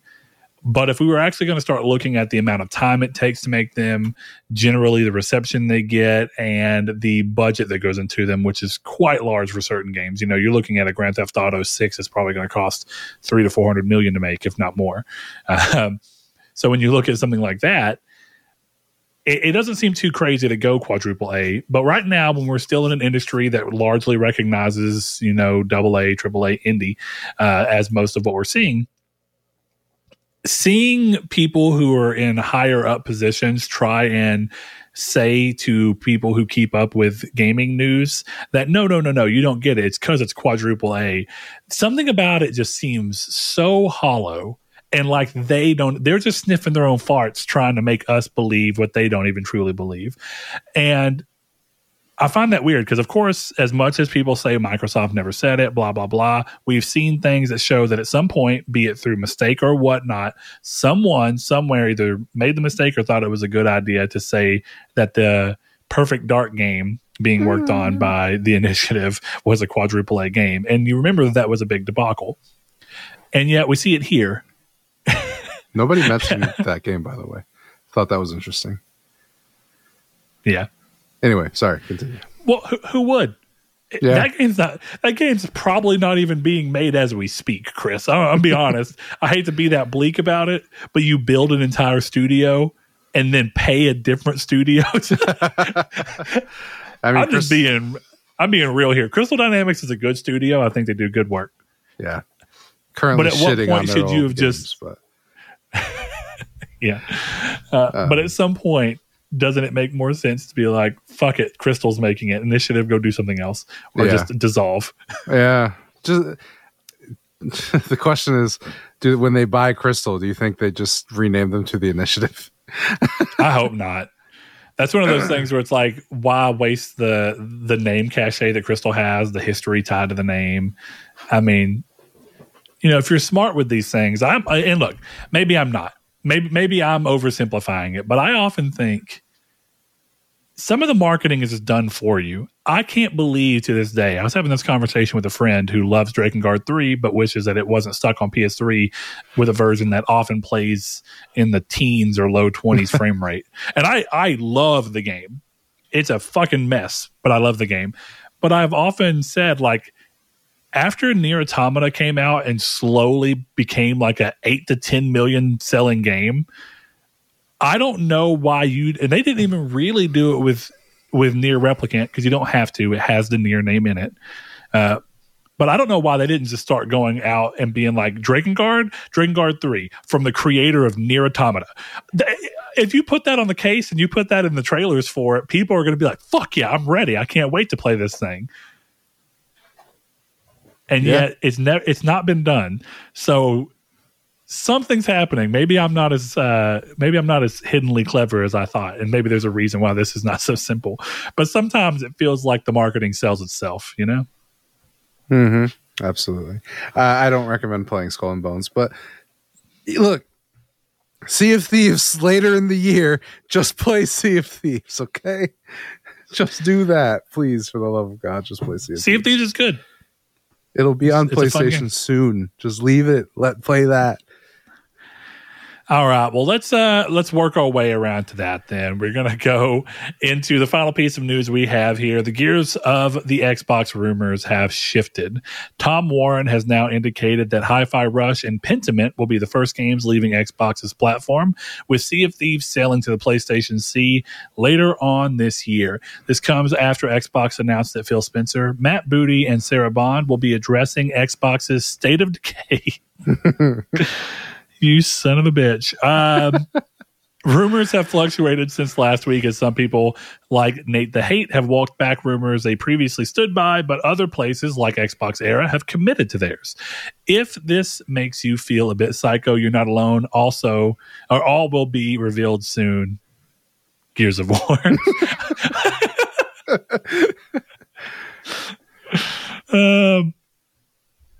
So look, let's kind of dive into this a bit. We know that it's coming this Thursday. We're finally going to get this podcast style address that they're doing, where they're going to have everyone sitting and talking in a free flow manner about what the business plan is, which I find all of this to be incredibly weird. Every step of the way, this seems just odd, which makes me doubt a bunch of different things. I think it's pretty clear that it may not be as wide open as it was once being talked about, which is not too surprising. I always had my doubts of it. But I think it may even be less than I thought coming over, if the way that they're choosing to announce this to the world is through a podcast. It's weird. It's weird, but there's also no better way to do it, honestly. I was about to say, what are you going to do, an E3 presser?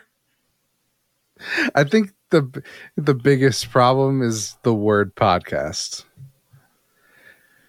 Because if they were going on Howard Stern, it would be fine. But and that's just a long podcast. So, I don't know. This is whatever to me. It's like, okay, they're going to talk about it. At least it's not a press release. Yeah.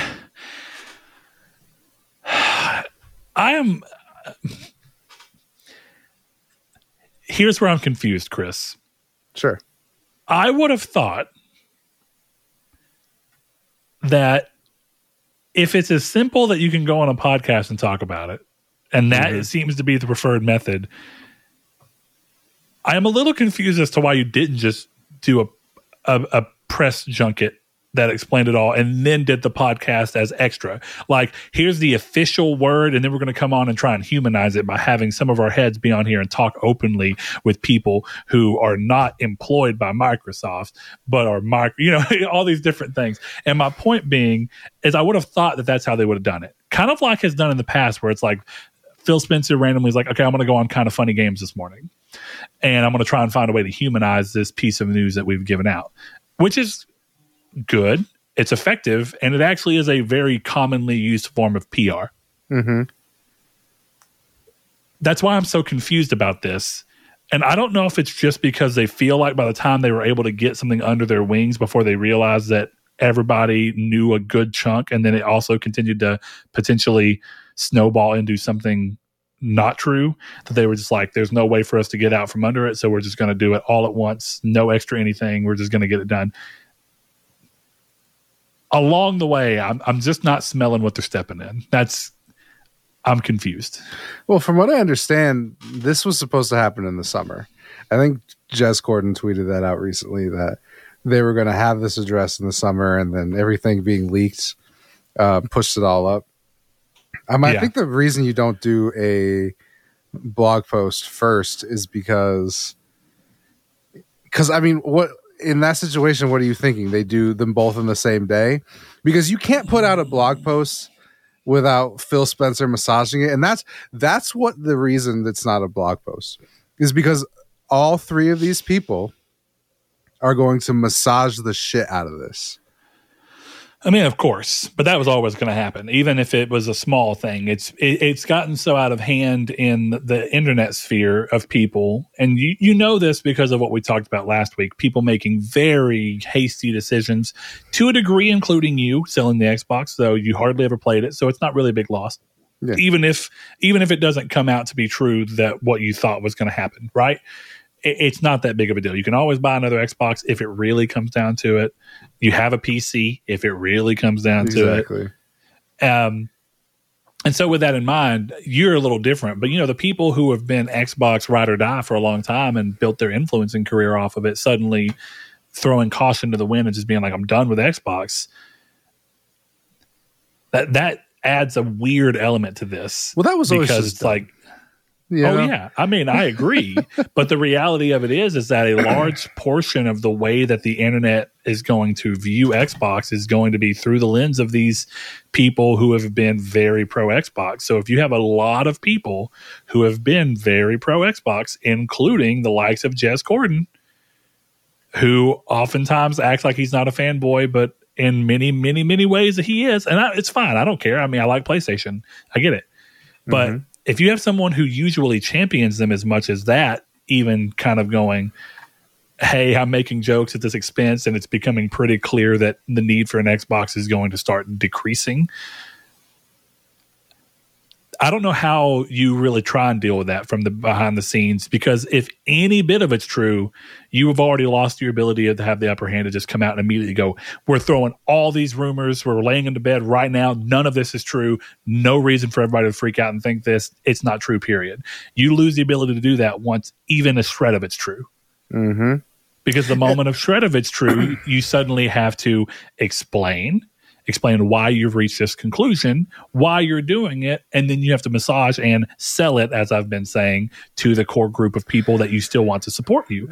And I've been often wondering, what's the sell? Regardless of how many games are coming over, what are they doing to sell it? I keep wondering, is it... See, I think the sell is easy.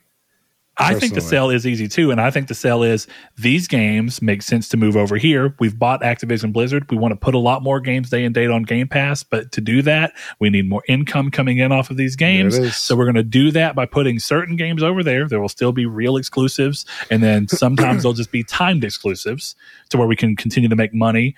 And I think the potential second leg of that plan is to say this is also so that we can stave off a price increase for Game Pass while we want to make this move, because we can start making that income from the other side to account for what we would have otherwise had to increase price on. Here's what I'm wondering, and I think, not to shit talk, but to shit talk a little bit, I think we've seen over the past few years that the vocal part of the Xbox community is not mature enough to handle this. But what if Phil Spencer just came out and went, 20 million consoles is not enough? Yeah. And he just said, we will curate an Xbox experience for you guys. We're still going to make consoles. We're still going to do cool stuff for the people playing on Xbox, but we can't afford to make the games you want if they're only on Xbox and only in Game Pass. Because that's the hard reality of, we can close down Xbox, then you don't have a console, these either get sold off to Sony anyway, or they go off in the wind and disappear, or we put fucking Starfield on PlayStation for $70. What's the...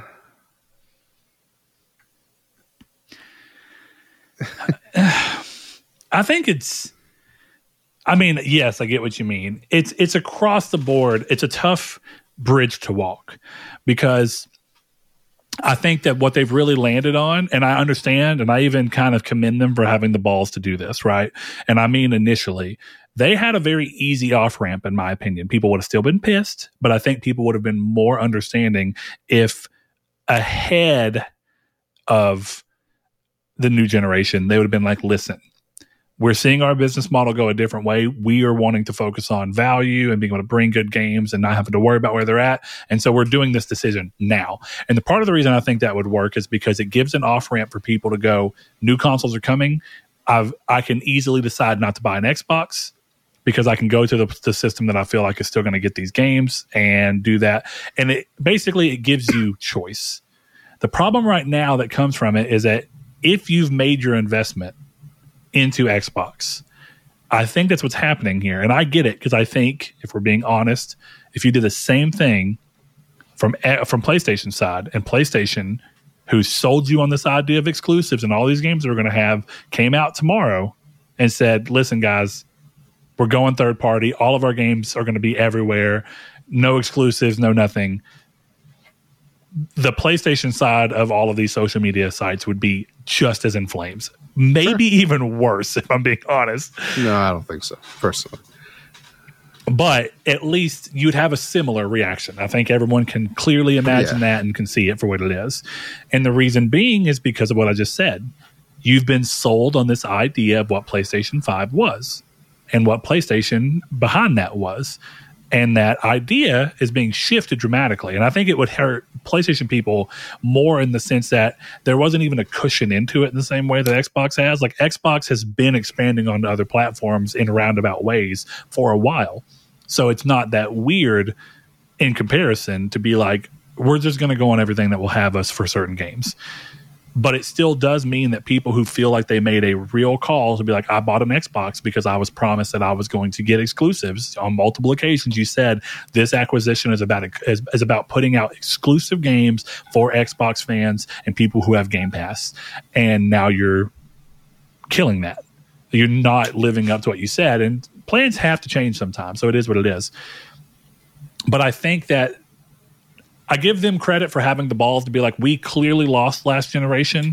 We are blatantly aware of the fact that we lost a bad generation to lose, and we're still going to try our damnedest to spend 3 years trying our best to claw our way back up to be competitive again. And I almost respect having of course, this depends on what happens Thursday. I can honestly respect being able to be like, guys, we really tried. We've been trying for 10 years. It didn't happen. This is what we've got to do to still be able to offer you the other value that we think we can still offer you, that the competition is not going to offer you. Because PlayStation, people keep thinking that it's going to happen, but PlayStation has been pretty blatantly clear that there is not a future where you're going to be getting day-and-date exclusives anytime soon. Mm-hmm. I mean, even Helldivers isn't on there. Exactly. And it's a game where you could almost see the reason to do it.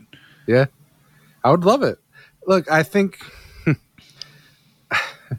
the thing is, for me, if I was them, I would just be like, listen, we've been behind Sony every generation, and it's just getting worse. This is the only way that we survive. It's that simple.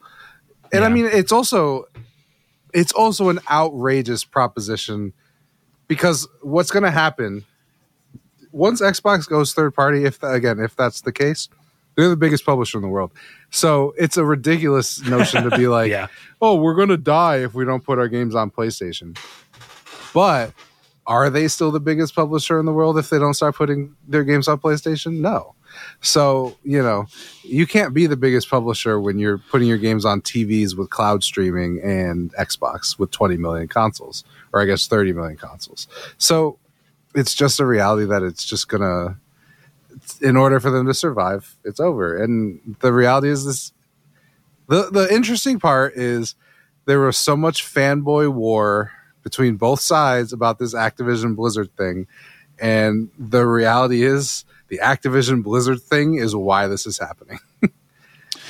At least it probably pushed it along further, right? I think that this was probably something that has been somewhere in Microsoft saying, like, listen, if our fates don't turn, here's our deadline date of where either Xbox sales have to increase enough or Game Pass subscriptions have to increase enough to stave this off.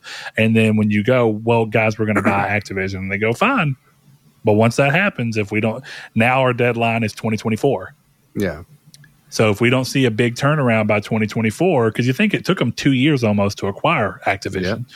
So if when they first agreed to allow Phil Spencer to throw out the checkbook and say, we're coming for you, Activision, I wouldn't be surprised if it came with the caveat of by 2024 we want to see results, or if we get Activision, then to make that purchase make sense. If Game Pass numbers aren't here and if console sales are not here, the only way that we can really move forward is by selectively taking some of our titles and putting them in places where they are clearly able to be sold and have a market for. Yeah, I mean, it has to be hard to go to, Satya, because they say it in the emails and the FTC stuff. I don't know if it's forewent or foregoed, but they gave up 10 million copies of Starfield. Yeah. And that's projected. What? But yeah. 70% of 70 $500 million. Yeah. Like, and you got to think Satya looks at that and goes, what the fuck are we doing here? Right? And obviously not every game is like that, but it's hard to justify being like, yeah, we're not going to give up $700 million or we're going to give up $500 million that we could be getting by putting this on PlayStation.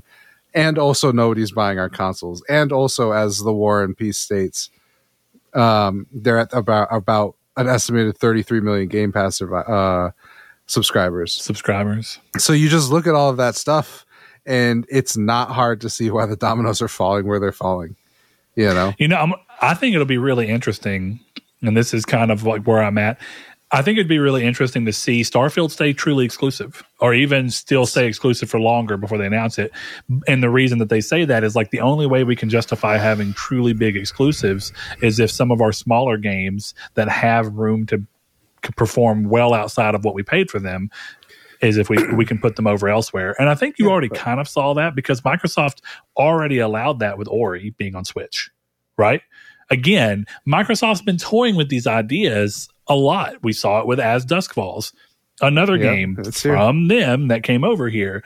And yeah, those are kind of like the death by 1,000 daggers. You're not going to really notice the one game and be like, this is a signal for the end. But I think that they've been doing this slowly but surely to see what kind of return they get when these games do come over, how it impacts their business. I actually don't think it's too crazy that As Dusk Falls came out not long ago. There's been enough period to see it get about a fiscal quarter's worth of sales to see maybe what kind of business they were missing out by having that game only be on Xbox and PC.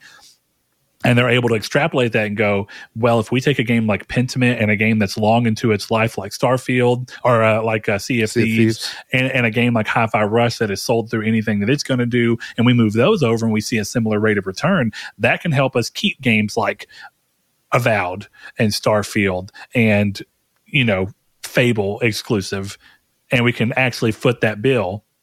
But, who knows? I disagree with you.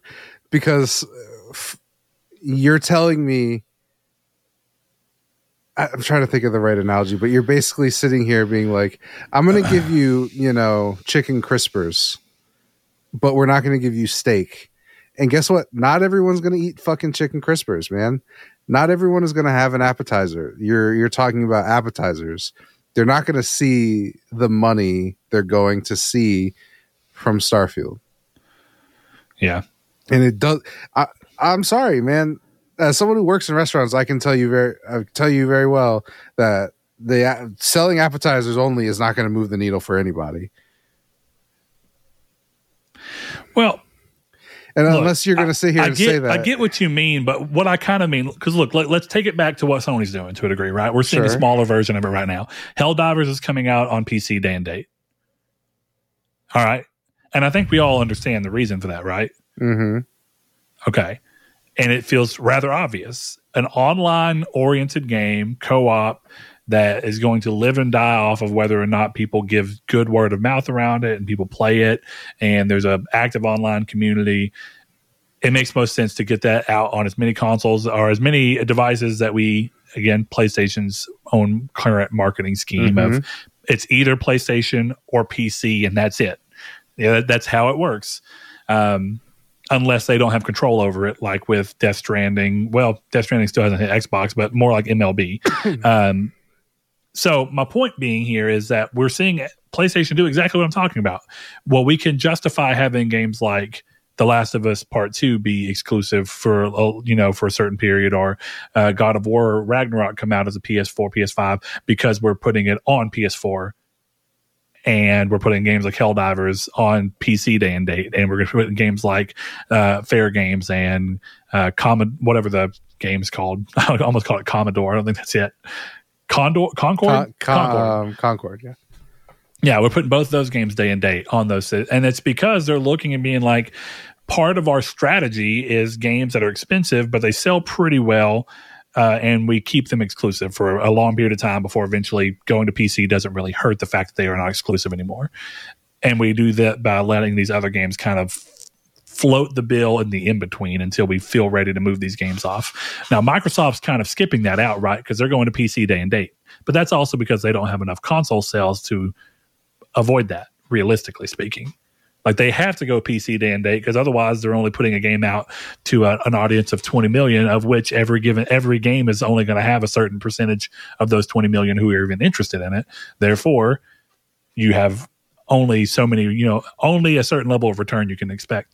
So I don't know. I mean, I get what you mean, but I think it's just one of those things where I think that there's a very easy story to be told of piecemealing games out, and we see PlayStation doing the same thing. Yeah, I agree with piecemealing games out, but you piecemeal your big exclusives like Starfield after a year, because Pentiment, Hi-Fi Rush, and Sea of Thieves just don't move the needle. As much as excited as I am for Sea of Thieves, and I'm gonna play Pentiment and I'll buy Hi-Fi Rush, those are not going to sell millions of copies. Those are not going to do what this is doing. If those are the only types of games that are coming out, they shouldn't do this at all, because this is just fucking your fan base. For one, you're now putting in question every single game that comes out, that gets announced, that comes out for Xbox exclusively. For what? So you can sell 1,500 copies of Hi-Fi Rush? 150,000 copies of Sea of Thieves, or you put out Halo MCC and sell 5 million. Like, I think it's a very clear, and I get where you're coming from, but I want to focus in on Starfield for a second. And I'm sure that this is going to be considered to be overblown from what I'm about to say. So we'll consider it a dramatization of what may actually happen. Discord's in a world where Starfield released on PlayStation day and date. Listen, what I'm really trying to get at is, I think Starfield's a good example of a game that even people who have Xboxes and don't really have as much pull or worry about what PlayStation has going on have raised some issues with Starfield and its design and the type of game it is. And I think that there's a relatively easy argument to be made that if you're going to take a game like Starfield and try and come out with it a year later, that's a game that I actually think may have been impacted by the fact that it's had a year on these other platforms where people have been like, yeah, this game doesn't really do as much as you might expect for a normal Bethesda game. It doesn't hit the same marks. It doesn't have the same ideas behind it, and they forsake some of the things that you loved in effort to try and do something new. And therefore, I almost wonder if you release Starfield day and date on PlayStation 5, I can see that 10 million projection probably for sure being hit. But I think when you give it a year of hearing people kind of be like, yeah, it's not quite the game that we thought we wanted from Bethesda, and it's just not quite hitting the mark. Does that 10 million that would have been their day and date when you do it a year down the line, is that just $1 million, 2 million? What happens? And I'm not saying that as a for sure, but what happens when this happens with a game outside of the limelight? And the reason I bring that up is because we see that happen with PlayStation exclusives on PC, right? Ratchet comes out on PC and sells about 1 million. Returnal comes out on PC and sells about 1 million, and God of War comes out on PC and sells about 2 million, and God of War sold like 25 million units on PS4. You get what I'm saying? You're muted. That's kind of... Where are you at, Chris? No, my headphone. I hit a button and all the noise canceling went away, and it was super weird. The future is now, Chris. Yeah, no. I don't know. I'm trying, because your argument is not bad, but I think it's very clear that, to me anyway, that they're expecting more from this. And I see what you're saying, but even $1 million, even if they sell 1 million units of Starfield, million units of Starfield, that's still going to, I would be willing to put money on the fact that will still be more than Pentiment, Hi-Fi Rush, and Sea of Thieves sell on PlayStation together. So maybe, though, to be fair, Sea of Thieves has an extra layer of monetization within it, which makes that game really hard to compare, because there's a chance that Sea of Thieves actually makes as much money as 1 million copies would have, because of the fact that there's going to be a few whales who jump in and are like, fuck yeah, $40 ships. Sure. Yeah, Not me, know. But I'm going to buy the ships. I understand that. But I think you're probably more right on a game like Pentiment or Hi-Fi Rush that don't have sub-monetization within them, right? Yeah, but even Sea of Thieves, right? If you're going to count the monetization, you also have to count the server upkeep and the fact that they're paying Rare to work on this game. So arguably, depending on how much it sells, it's a loss. Like... Again, I doubt that, but I get your point. I'm being facetious. It is, yes, yeah, it is definitely technically possible. Well, look, I mean, let's kind of round this up. We got a couple of questions in a Velvet's corner today that we want to get to, and we're already going to go along. Look, it's fun to postulate and wonder and kind of theory craft of what we think is going to happen and why, but we'll have a much better idea of what's actually going to come and not come, I imagine, after Thursday. So we can reconvene next week and kind of see if any of what we've said has been, if we get clues that show that either of us are more in the right, or if both of us are entirely wrong on how they anticipate things to go. But also, why not just wait until we have solid word? Because there's a very, very small likelihood that we're talking about all this and it doesn't matter. I still think it's worth the conversation, because it goes to explain why a company as big as Microsoft may be not happy with the performance of something like Game Pass. But, but what do you think? Everything we talk about doesn't matter because we don't work at either of these companies. So 100%. Yeah. We're just 100%. Having the conversation, Yeah. But when we're this close to new information, Well, Blade is on PlayStation, right? I mean, that's very clear at this point, correct? I think that this was always in the making, and that is why Blade did not get branding. Here's an interesting one, though, for you while we're talking about that. If they knew back during the Game Awards that this was something that was probably in the works, yet when they do the developer direct a month and a half later, they overtly state that Indiana Jones will be an exclusive, and now rumors are saying that it's not. What do you think is going on there? Do you think it's just that Indy's not going to be a multi-platform game and it will actually be exclusive? No. But Blade is far enough away that they see the value of being like, yeah, we're just not going to give it a console. A console launch exclusive. That will be their mantra from now on. I would not be surprised. That's kind of almost everyone in the industry's mantra these days. Yeah. Except Final Fantasy VII, apparently. Well, and except Nintendo. I mean, Nintendo are fucking... I kind of love that about Nintendo. I almost wished I liked more Nintendo IP, but going back into that idea of new IP, Nintendo are the fucking worst about just being like, yeah, we're going to make new entries in the same 7 IPs until we implode. Woo! And you're still going to buy them. Yeah, somebody's going to be working on fucking Super Mario 74 Deluxe Smash whatever, and it's going to be like as the sun's gas is like fading and starts to crumble in on itself. Yeah, exactly. All right, read some questions, bro. All right, man. As you may know, if you follow our socials, so you can go over to Twitter at Triangle SQRD and find us there, or in the Discord that we've linked. And, of course, the Facebook, though we don't deal with it too much. Facebook is not really Chris or I's thing, so we just kind of have it over there. But, we try our best to keep up with it. But you can ask us questions pertaining to what we're talking about. We put out a blast saying a rough idea of what we're going to talk about before we do the episode, give you an opportunity to throw some questions our way. And this first one, I'm going to get out of the way, is a little more generic, and it comes from Mr. Jehudi MD. And it's a simple question. How many unspent gift cards do you have sitting around your home? And which store is the one most common? I got to tell you, I like gift cards. And most people who buy me gift cards buy gift cards to things I actually actively use. So I think the longest I've had one sit is from Christmas until about last week. I had a Chick-fil-A gift card for $10 that was sitting on my game room table, because I hadn't quite planned to go there anytime soon. But every Sunday, you're like, you know what? I could use some fucking chicken. That's exactly right. My answer may be interesting. I don't have any because I hate gift cards, and everyone in my life knows that I despise gift cards. Let's dig into this a bit. Why? Is it because you think they're too impersonal? Or is it just because you don't like that? Like, would you rather have cash? My answer is way more selfish than that. Okay.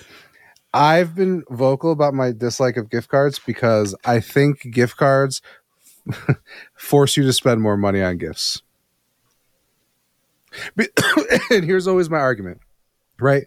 I could go to Barnes & Noble and buy you a $5 book off the rack, and you would appreciate that gift. But if I gave you a $5 Barnes & Noble gift card, I would be an asshole. And that's why I hate gift cards. That's pretty legit. I'll give you that. I hate Though it's funny, you think that. I think you're right that most people would. I would actually be totally fine with a $5 gift card. No, you say that, you would be fine to my face, but that gift card would go in a drawer and you would forget because it's not even worth carrying in your pocket. Well, first of all, I just told you I had a $10 Chick-fil-A gift card. And the only reason that's a meal. I'm never over there. That's a You're full right, it's meal. Food. That's food. You're right. That's a little different. But my general point is, this depends on who you are. The place I work for does Christmas stuff, right? And every year they have a Christmas get together, and for every 5, 10, 15, 20, 25, so like those breaks for years of service at that company, they give you something. Well, my 10 years was this Christmas, and they gave me a North Face jacket that's branded with the company's name, and they gave me a fucking cooler bag that is branded with the company stuff and an American flag. 2 things that I will probably never use. I don't wear jackets very often. I get hot really easily. I don't like them. I like the cold. I never go anywhere where I need a cooler. I don't drink. I don't do things that you'd normally be like, fuck yeah, cooler. And I someone was like, that's fucking cool. Aren't you so excited? And I was like, I would have literally rather had $10, $20, $50. I would have rather had some value than shit that I feel bad if I get rid of, but it's taking up space in my house unimportantly now. Yeah, but I'm not talking about like a company. But You're right. But my general point is that same type of decision making is what makes me be okay with a $10 gift card. As long as it's somewhere I'm going to use, that's cool. That's really my rule. I don't care how much it is as long as it's a place I'll use. If you gave me a $5 gift card to Chipotle, I'd still be like, fuck yeah, that's a third of my burrito. Let's go, baby. But if you gave me a third of the burrito, it's the $5. Point. I don't have to pay, dude. But I'm not saying I'm the usual. I know that I'm the outlier here. I genuinely don't believe that if I gave you a $5, like I'm okay. Let me rephrase that. First of all, let me take a second to tell you something. You're a thoughtful gift giver, and I appreciate it. Yes. I do try. To pull back the curtain, look, I am notorious for feeling like most holidays are really dumb and we spend a lot of excess money on things that people don't need in an effort to try and be nice to people. That said, considering that is exactly still what you got me for Christmas, I still thought your gifts were very nice. They were well thought out. And there was an obvious look of you tried beyond the bare minimum. Yeah. And I appreciated that. And I remember thinking when I already knew you were going to get me something because you got me something last year and it surprised the shit out of me. I did, yes. To be fair, I shouldn't have been too surprised because I have sent you fucking pretzels from Buc-ee's until they decided to get rid of them every single time that I could. Yeah. So I guess that our rapport is that we send each other shit sometimes.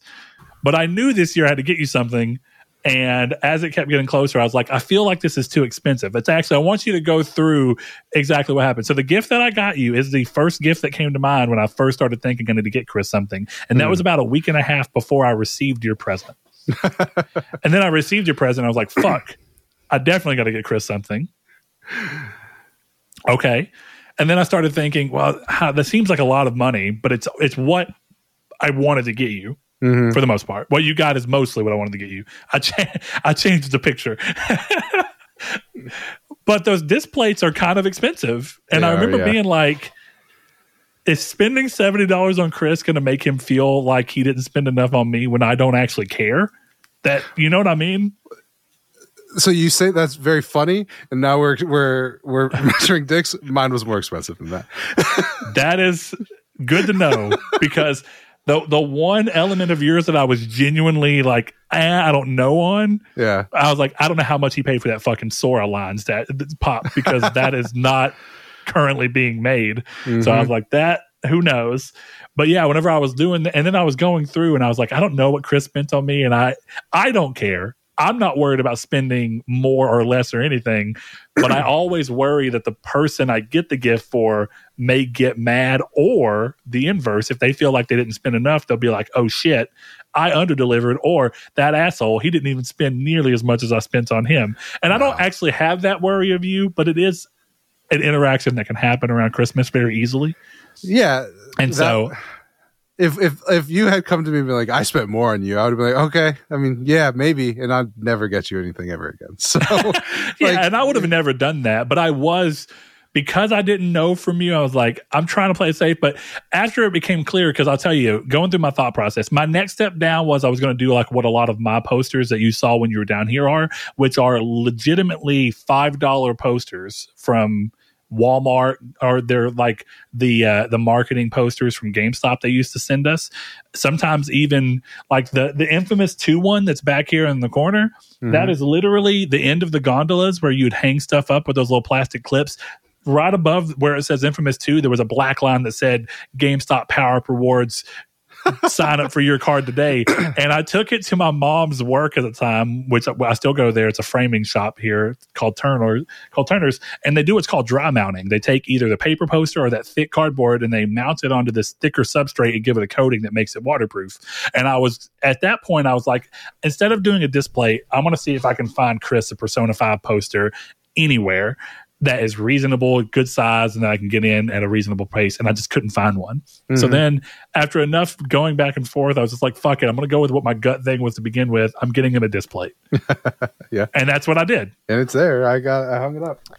And I hope that you enjoy it for all that it is. I opened it with Sadie and I was like, because first of all, you had warned me and you'd been like, I don't know if you'll be okay with this. And I'm like, whatever you want. So then we get it, and I'm like, oh, that's from Brett. Why don't you open it? And then I went, should she? And I was like, fuck it. And then you actually pulled it out and was like, that was fucking sick. So it was great. Yeah.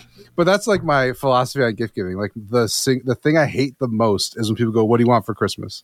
Well, that's not the fucking point. Because the real answer is just give me fucking money. Because if that is my genuine answer. If you're not going to go and be like, you know, oh, I think he'd like this, because that's how I get all of my presents, which is how my family all agrees on this. My brother is a big gun guy, and when I was shopping for him, I don't ever ask that question. I just find stuff that I think people would like, and I get it. And what I got from my brother was a doormat for his house, and it has a picture of a frog holding a shotgun on it, and it says "Hippity hoppity, get off my property." Yeah, and nice. it was a fucking awesome gift. Everyone loved it. You know, and you don't get that. It's, you know, when you're like, what do you want? And, you know, it's like with Sadie, it was like, well, what do you want? And I'm like, I don't, just, you're my girlfriend. You know me. Just pick something. And eventually she just kept asking. I was like, Persona 3. And I got it fucking last week. You know what I mean? Or yesterday. Yeah. So I hate that. It's the same with gift cards. I try and give people I know that people show love in very different ways. Some people are not gift givers. Like they can't do it. And so because they feel like it's a tradition they're supposed to be involved in, they just want to ask what to get you so they know they don't get you something super pointless. I get it, because I think of myself as someone who has a bunch of crap that I really don't need. And then I think, God, if everyone just sent me a bunch of crap I didn't need for Christmas, it'd get worse. And I already do it bad enough on my own, you know? But I think, and so I have that part of me that's like, I'm real utilitarian. Like, I'm like, I would rather it be something that I know that they want and need, but I also know I'm on the edge of that line where I know that most people don't want that. So I usually don't ask. I didn't ask you what you wanted. No, I know better. I know that's not what most people want to do, but I very much, I get your point, Chris. I would almost rather people get me nothing. Mm-hmm. Or come to me and be like, what do you want? So I can be like, here's something I would never buy on my own, but I could definitely use. And just give them a list of those things. It's kind of impersonal, but... It's not even that it's impersonal. It's, quite frankly, you're putting far too much pressure on that person. Like my brother for my birthday took me to Best Buy and was like, pick something. And it was the worst fucking thing he could have possibly done. Because... You know, and my brother does very well for himself, but I hated that. Because everything I wanted, I looked at the price and went, he can afford that, and it's inappropriate for me to want it, to ask him for that. It's inappropriate. Like, what am I supposed to, I think he got me the mouse in my speakers. But it's like, what I really needed was a fucking monitor, but am I going to ask him to pay for that? No, that's fucking outrageous. The thing for me, right, and the thing for you, right, like, I know you like Kingdom Hearts, which is why I got you a Kingdom Hearts Tamagotchi, a shirt, and the fucking Sora thing. And we talked about the Sora lion, so I saw it, and I was like, I'm buying that. Like, that was why, that's how that whole thing came together. But I have two things in my life that I love, is the Red Sox and video games. So how fucking hard is it to pick a goddamn gift for me? I'm dead serious. I have a fucking shelf over there. So if you're worried about the PS5 things, all you got to do, my brothers have to do, is come to my house when I'm not here, look at the shelf and be like, oh, he doesn't have that, let me order it. And then I would love it. Right? It's, to me, it's just, what frustrates me is, like, I spend my time thinking about it. So I try, even if I do not give a fuck if you don't actually need it, but you know that I thought about it. 100%. It's that simple. I'm not gonna ask you for what I want, because everything I want I can either buy myself, or if I don't have it, it's because it was too expensive. So why am I gonna ask you for it, right? Like, I'm not gonna ask someone in my life for a good pair of chef knives because it's fucking $1,000. I'm not buying it, so why would you? Chris, good on you that you have the ability to control yourself when someone brings you into a store and says, pick what you want, because I would push that to its conclusion quick. And I don't mean that to be taking advantage. I'd be in my mind the entire time. I'd be like, teach them to never do this to anybody again. If I were you, I would have immediately went over and been like, you see this $1,300, $1,400, $1,700 OLED TV? There we go. That's it. Well, that's what I want. That was the thing that annoyed me the most, is I was like, how much? And he wouldn't tell me. And I'm like, you're making this worse. It was the most stressful fucking night of my life. Because different. If he goes, hey, anything $50 or lower, pick it. Okay. Fair enough. But if you bring me to the store and say, pick something out, and then I go, how much? And you go, man, I'm like, oh, let's go. And then when you tell me no, when I ask for the OLED TV, I want to make you feel like a dick. Because I'm like, you brought me to the store, told me I could get anything I wanted, and then I choose something and you say no? What, you wasted my fucking time? And that was the ironic thing, is I told him, I'm like, yeah, I kind of like this monitor. And he goes, a little expensive. He didn't say no. So a little expensive. And I'm like, all right, fucking whatever. Like, we'll find something else. See, I'd have been like, so is that a yes or a no? Right. I don't know, man. I don't think that's the thing. The holidays for me and especially I got off this tangent with gift cards, but it's not about the monetary value or what it is. You like the perfect example is with Blake, right? Mm-hmm. I bought Blake one new Criterion, and then I just gave him all of my movies. I spent like $30. Baller ass gift, yeah. But he knows that I know he likes movies. I knew that he didn't have all the Ghibli movies I had, so I fucking gave them to him. I'm like, you will like these more because that's a better gift. And I went, well, what do you want? And he goes, fucking Citizen Kane in French. And a grappling hook, like that's not. It's just not as good a gift. It's the same with you. It's like I don't even know if you opened that Tamagotchi, and I don't care. But no, I didn't. Cool, it's sitting. It's cool. Exactly. Yeah. I don't want to play Tamagotchi. It is. You can't see it's off camera, but I've got the Sora Kingdom Hearts 1 pop that's in the casing that has the Kingdom Hearts background inside of it. And so I've got that staged. I've got the Tamagotchi propped up against that. And then I've got the Sora line. Unfortunately, the box kind of got messed up, which I don't love. I think I may take it out. I'm trying to make that decision, but it's right beside it. Yeah. And that was the thing. For me, I've worn the shirt multiple times. Yeah, you worn it on the show. But like I got that Tamagotchi because I was like, this is funny. Because it's a Kingdom Hearts. It's like, who is in there? Like Sora, I think, is in there. It's Kyrie. Like, yeah. Oh, yes. See? I didn't realize that, but we can pretend I thought that through. Like, yeah, it's literally Kyrie as a Tamagotchi. Yeah. I thought that was really interesting. Though it actually would have made far more sense for you to raise a Heartless up and be able to play games with it and have it evolve into stronger Heartless. Yeah. I actually may have opened it if it could convey any of that to me. Yeah, but it didn't. But to me, it was literally just, I can't believe there's a Tamagotchi for Kingdom Hearts. I'm going to order one. Like, that was all it was. I don't expect you to be fucking playing it out of obligation. If you threw it away, I would be fine with it. It was just more of the joke of having it in there. One year I found this site that does video game music boxes.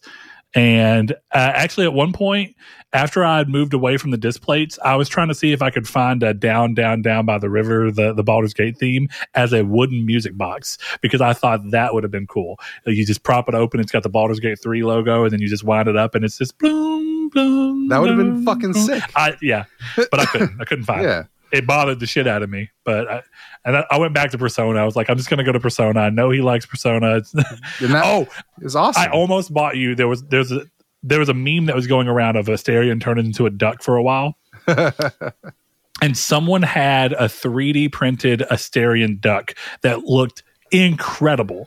But they didn't have any more of the painted ones, and you could only buy the ones that were unpainted. I was like, I'm not going to buy Chris an unpainted one, but that was almost my gift to you. It was like $130, and I almost checked out. I was like trying really hard, and I was like, never mind. I'm not going to send him an unpainted Asterion duck. That would have been great. But look, the thing is, like, you got me a display and 30% off my next one, so it was like a perfect gift.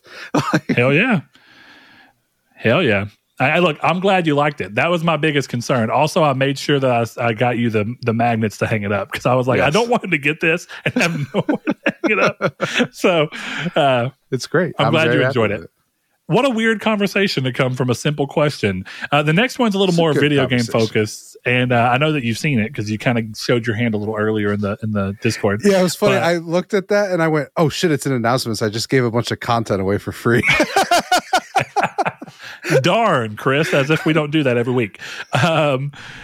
Rude Days 93, long-time listener, long-time patron. He says, what's your opinion on the yellow paint controversy that's been the talk of the internet lately? For those not in the know, people are thinking game developers are going a bit overboard with the highlighting of areas you can interact with. Final Fantasy VII Rebirth being the latest example. You think it is becoming a problem in games, or is this just another overreaction? I'm going to start with this one, Chris, if you're cool with that. Please do. I, much like you, I both understand why sometimes people feel like they would wish that developers wouldn't hold their hands so much. That's how I'll word that. And I mean that. But I think that this is a bit of an overreaction, primarily for the fact that drawing the line here feels really arbitrary when games have a long history of conveying information to you that becomes second nature by use of color. So, Chris, let me ask you something. When you're playing a game and you see something green, what is usually the first thing you think of? Healing. Exactly. When you're playing a game and you see something red, usually what is the first thing you think of? Explosion. Okay. When you're playing a game and you see something purple, what is the first thing you think of? I don't have one for that. Oh, interesting. I would have said poison, something bad. You're sure, right. Something, poison. Something that hurts you to some degree. Yeah. All right. So we've been using colors to code things in video games for a long time. That has been happening time immemorial. And there have been people, I actually think someone mentioned it in here. There's a number of developers who have mentioned that they wanted to move away from highlighting stuff. But when you do it, people in playtesting just don't interact with it because they don't think you can. Because we have at this point learned that the things that we're supposed to be interacting with are given to us. Now, my real answer to this is that people who are making this into a controversy, that's ridiculous. It's a non-issue. But if I want to offer a solution to this non-controversy, and just as a, hey, is there a way that we can probably better serve a wider group of people? Accessibility option. If you don't want this, go in the settings, turn it off. All of the highlights things go away.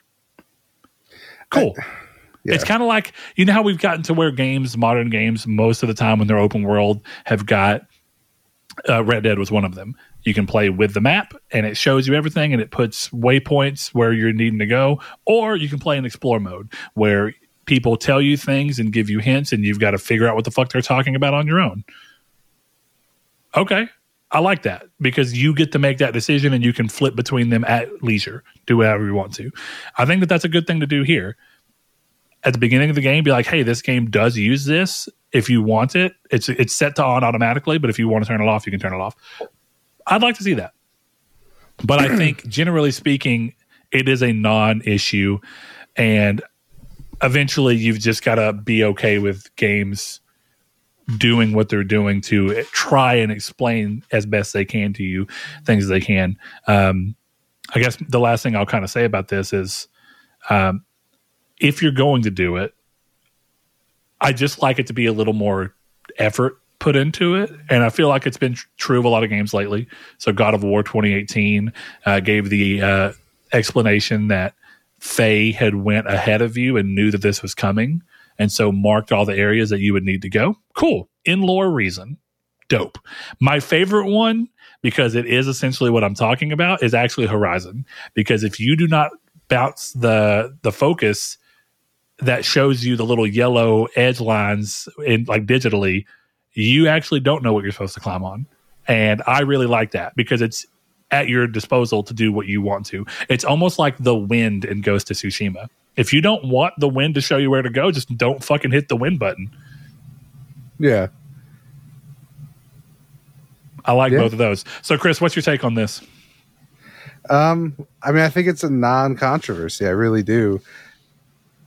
It just seems to me like, I mean, quite frankly, it seems like X bait, honestly, because like, I think I gave an example. Like, I've been playing Final Fantasy VII Remake, and it's great. But I had one moment in Chapter 7 where I was looking for a little key card, and I couldn't find it. And I was just running up and down the level. There was nothing telling me where it was, so I just kind of, and eventually I found it, just running back and forth over and over again. You know? Yeah. So it was very, I don't know. I found it, I just find this, I don't know how to really put it into words. I get where it comes from because it makes you feel dumb. But at the same time, it's like, it's not that big a deal. Well, I think it blew up again because do you remember, and I actually really agree with this one. Do you remember a while back whenever God of War Ragnarok came out and there was this thing about the game being like immediately giving you the answer the moment you took half a second to look at a puzzle? And sometimes I already knew what to do in the puzzle. Mm-hmm. And just on the way to going to where I needed to go, Mimir or someone's already like, hey, what if you did this? And I'm like, God damn, like, let me at least attempt and then fail. I don't mind a game having the ability to throw you hints after it can tell you've been stuck for a bit. But it's like they were so scared that you might get stuck at a puzzle for more than 1 minute that you'd throw off their already bad pacing and be like, oh, no, I don't want to play this game anymore. And I find that so weird because that my answer there is the same one here. For people that you really think need it, make it an accessibility toggle, either on, off, or hey, how long? And we'll do 3 increments. 1 minute after you've been stuck in a puzzle, 3 minutes, 5 minutes. Cool. Off, 1, 3, 5. It's cool. Just, you know, going straight back to the yellow line thing, it's just what you said. It's we're coded to know this stuff. And it's one of those things where people are like, oh, well, Kratos can jump over this, but he can't jump over that. You know what I mean? It's like, well, yeah, because that's the path you're supposed to go on. And that's the thing. You know, Blake brought up in the Discord of the red barrels. And it's like, that sounds funny that no one shot the other barrels, but why would I shoot the other barrels when every other game I played, if it's not red, it doesn't explode?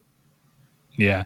Well, you know what's funny is that you're mostly right. I was thinking about this whenever he first brought this up, and I started thinking about interactive objects in general and how I think Resident Evil 4 and even the new version like distinctly shows you a different looking barrel for ones that can break than the ones that are just there for set decoration. And the new one, the difference is that they paint like huge yellow X's on it. And I was thinking Bloodborne is a game where all these boxes and barrels and everything are breakable, whether there's anything inside them or not. Mm-hmm. But that's so uncommon. And usually people are going to not... If you're playing a game like Resident Evil and you don't see anything that separates ones from being breakable, you would just assume that none of them are breakable and you'd go about your business. Because that type of game has leaned on that for so long that you're trained to look for that and go on about your business. But in a game that doesn't utilize it in the same capacity, like a Bloodborne, that is really trying to push you to explore more, you just roll into barrels. Because I remember in Bloodborne, I wouldn't say stuck, but I found on accident in the initial area of Yharnam, there's barrels you can jump through to go into like the sewer area to where you can go around it's like you go around the door and fight the dude that looks like Solomon Grundy who's hitting the door from the other side. And I remember finding that on complete accident because I kept running around and being like, I wonder where I could go or where I should go. And then I remember looking and being like, there's some barrels, I'm just going to break them. And I rolled into them and fell off and I was like, fuck.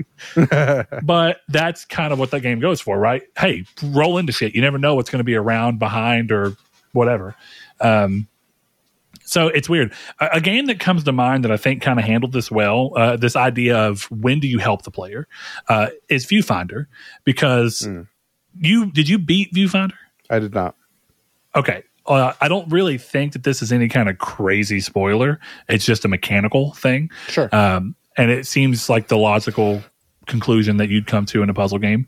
The last level of the game is a gauntlet where you have 5 minutes to move through a bunch of series of levels that are loading as you continue to hit these levers, and you can move between time to and from them and take pictures and do different things. But the idea is that you have 5 minutes to make it through this gauntlet that utilizes every mechanic the game has shown you up until this point, every single one of them in a line. And I love that. I think it's a really good ending, but it was an interesting difficulty spike. Because suddenly the game went from me being able to solve most puzzles within just like a minute or two, and even sometimes solving puzzles in very non-traditional ways, and then getting to this point where suddenly I was losing. In this 5 minute mark, I had to redo this section of the game like 6 or 7 times before I finally kind of started getting close enough to be like, this is clearly what I'm supposed to do. And I finally got that perfect run. And I thought it was interesting because they have a hint system. If you stay long enough in an area, or it could tell that I kept redoing the same area. And so what it did is it gives a hint, and it just says, press touchpad if you want to see a hint. And you can press it, and then there's a hint button that you hit an X on. And it's a very vague hint at first. And I clicked it. And it was like, remember that you can take pictures to and from different times and set points that you can rewind. I was like, oh yeah. And it kind of made me rethink about the way I was going through this gauntlet. And I thought that's a really clever system. And I assume if you stay stuck long enough, it starts giving more and more overt hints of what you should probably be doing. And I like that because I get the idea of having a game give you hints so that you're not stuck and getting annoyed. But, take the game for what it is. I guess I just wonder what's more handholdy. Like, if you were playing Bulletstorm and the main character went to you and was like, yeah, only shoot the yellow barrels. Those are the only ones that explode. I feel like that would just be more annoying than the red ones. Yeah. Because even Final Fantasy VII, it goes, oh, you can break boxes with the Shinra logo on it. And like, that's not, I shouldn't say it's annoying, but it was like, okay, you paused my game to tell me this. Paint them yellow. So I know. I honestly think the Shinra boxes, I don't think that they should have told you. I think it's pretty obvious. They're boxes that look different. Exactly. They didn't. My immediate thing is, why do these look different? I want to try and break it. And that's what the weirdest part about that game is, right? They told me about the Shinra boxes, but then there was no indication of where this small little key card was so that I could move on to the next part. And it's like, if you're going to direct me so much here, put a goddamn thing on my map so I'm not running around this samey looking area. Yeah. So next question, brother. All right. That is actually the end of the questions for the episode. Well, let me double check that. I'm pretty sure that's the end of the questions. Yeah.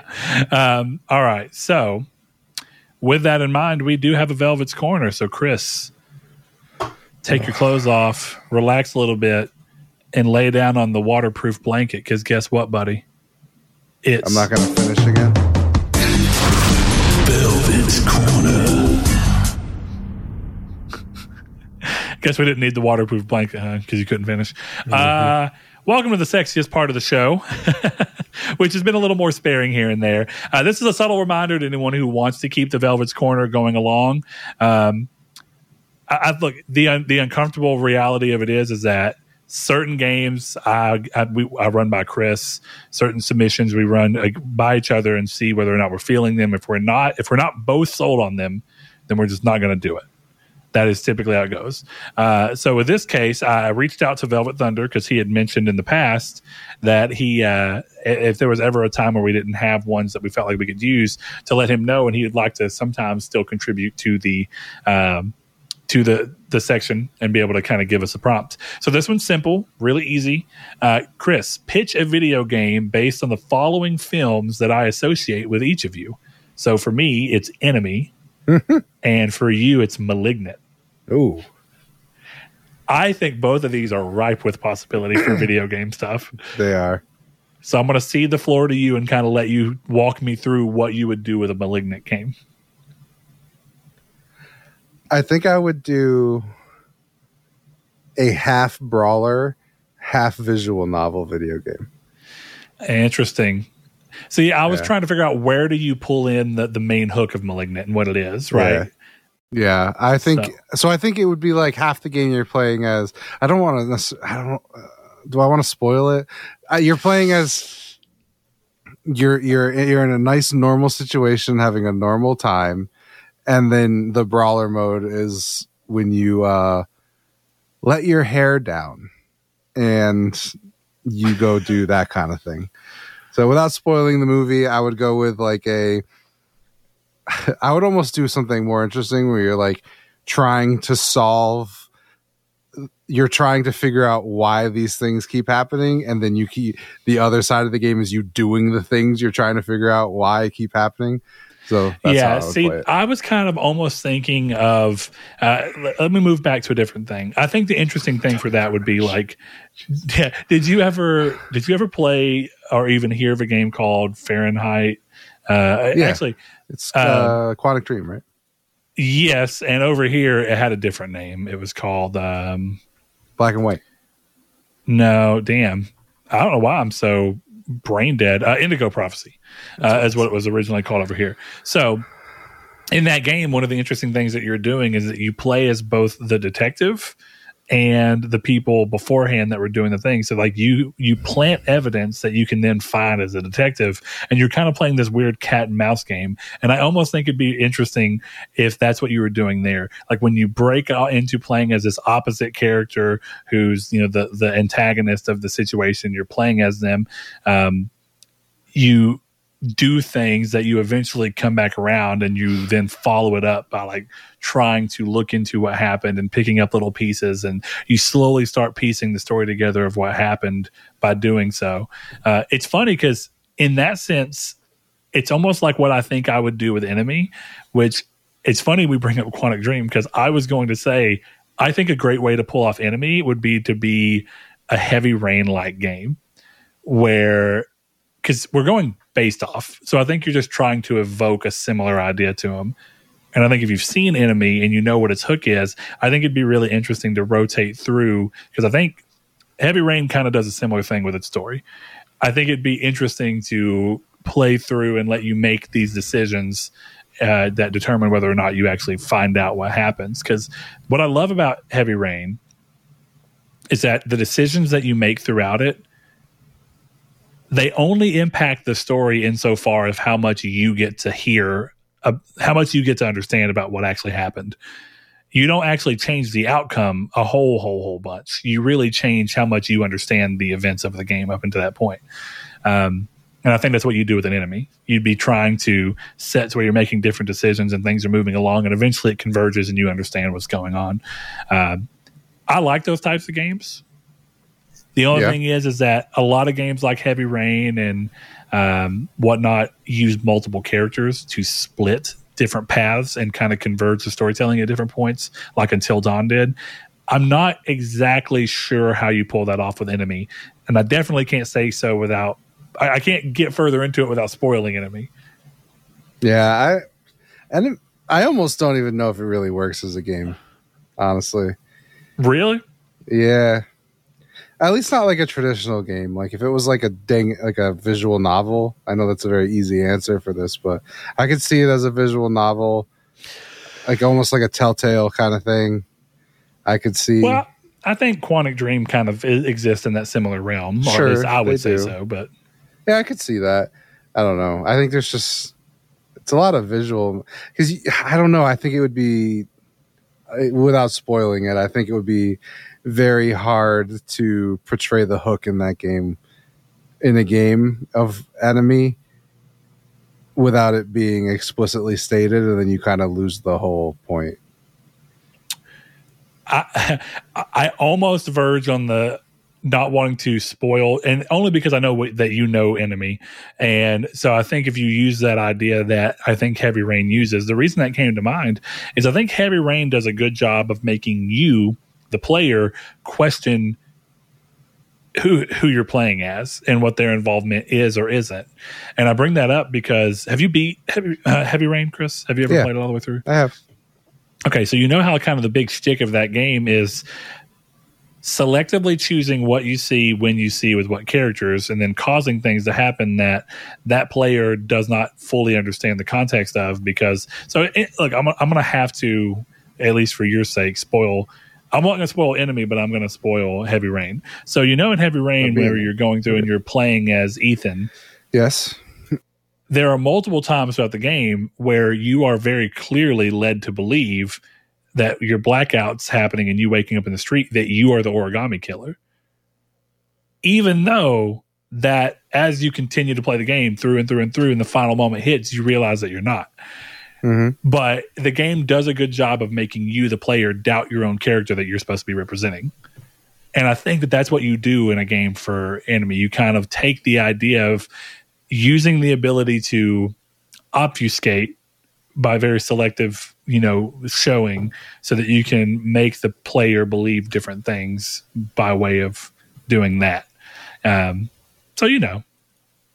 think you do what the movie's doing, but you make it to where the game makes you, the player, believe something that's not true until the end, when it becomes true. Like, you become aware of what's actually going down. So who knows? I think it's difficult to translate movies to games because they are very, very different mediums. But It's funny that both of ours landed on versions of games that are less gameplay heavy. Mine would definitely have more gameplay than yours, I would say. Yours would have more. You'd have an entire brawler section. Yeah. All right, Chris. That's all we have for today, man. This is an interestingly thick episode. 2 C's. Chonky. All I can say at this point is we'll come back next week and see what's actually happening at Xbox, and that the questions will finally be answered. Hopefully, I have a small worry that after all this, they're going to do the podcast and it's still going to be like, okay. You know what would be very funny? They won't do this because it's a corporation. They're not cool. But it would be very funny if that launches and it's just the scene from Wolf of Wall Street and it's Leonardo DiCaprio going, I ain't fucking leaving. And then it ends and that's it. I would be like, I would go buy an Xbox again. I'd be like, dude, you know what? That was funny. Even if the whole way through they did this thing where they launched a podcast and they all get in there and go, all right, guys, thank y'all for joining me today to talk about the future of Xbox. And then they basically just be like, ain't shit changing. Gotcha. and then end the broadcast immediately. Gotcha, bitch. I would respect that too. It would never happen in a corporate environment. No. Give me the I ain't fucking leaving and I'll buy an Xbox. But I'm going to buy your games on PlayStation, so just sell them to me there. I really want to play Halo Infinite again, so let's do it. Yeah, Halo Infinite's one of the ones that I'm very curious about. At the risk of expanding this podcast even further, do you think they shy away from doing stuff like Halo and Gears and Forza strictly off the worry that the player count would be higher on PS5 and that would be a terrible look? I think that... remove that. I think they probably shy away from that for simply the reason that if you're going to keep making a console and you want your brand to mean much of anything, that the pillars of your brand, which are quite literally Gears, Master Chief, and Forza, that those are what they have. Those are what most people for the longest time have identified Xbox with. They are their 3 strongest brands from a recognition standpoint. You think of those, you think of Xbox, or if you think of Xbox, you think of those, for better or worse. And so I think that they may shy away from those because those are almost like hallowed ground exclusives. And the rest of them, if you notice, they've been doing more disconnected exclusives, which I really appreciate. Mm-hmm. Does it really matter if Avowed comes across eventually? There's no history with Avowed on Xbox. There's ironically, there's Legacy on PlayStation because that's a Pillars of Eternity game. True. So across the whole thing, I think that's the value. There will be games that are true exclusives that mean too much to the brand, and then there are ones like Recore where they're like, yeah, fuck it. Recore doesn't have years of history and exclusives with the game, with the brand. You know, it's just a game. I mean this. I wouldn't be surprised if Quantum Break comes over. Sunset Overdrive? Why not? Yeah. It would be interesting because I was thinking the other day it would be kind of neat if they were like, we'll let you make Sunset Overdrive too, but it has to be day and date on both. And they're like, okay. Well, from what I understand, Sony can greenlight 2 immediately. They just can't do anything with 1. No, Microsoft owns the rights to the next 2 games. Oh, is that what the contract was? Yeah. That was and they still want to buy FTC that league. out. Well, I mean, they're a Marvel factory, so why would they even bother? Good point. All right, Chris, anything else you want to add here? Or are we done? I'm done.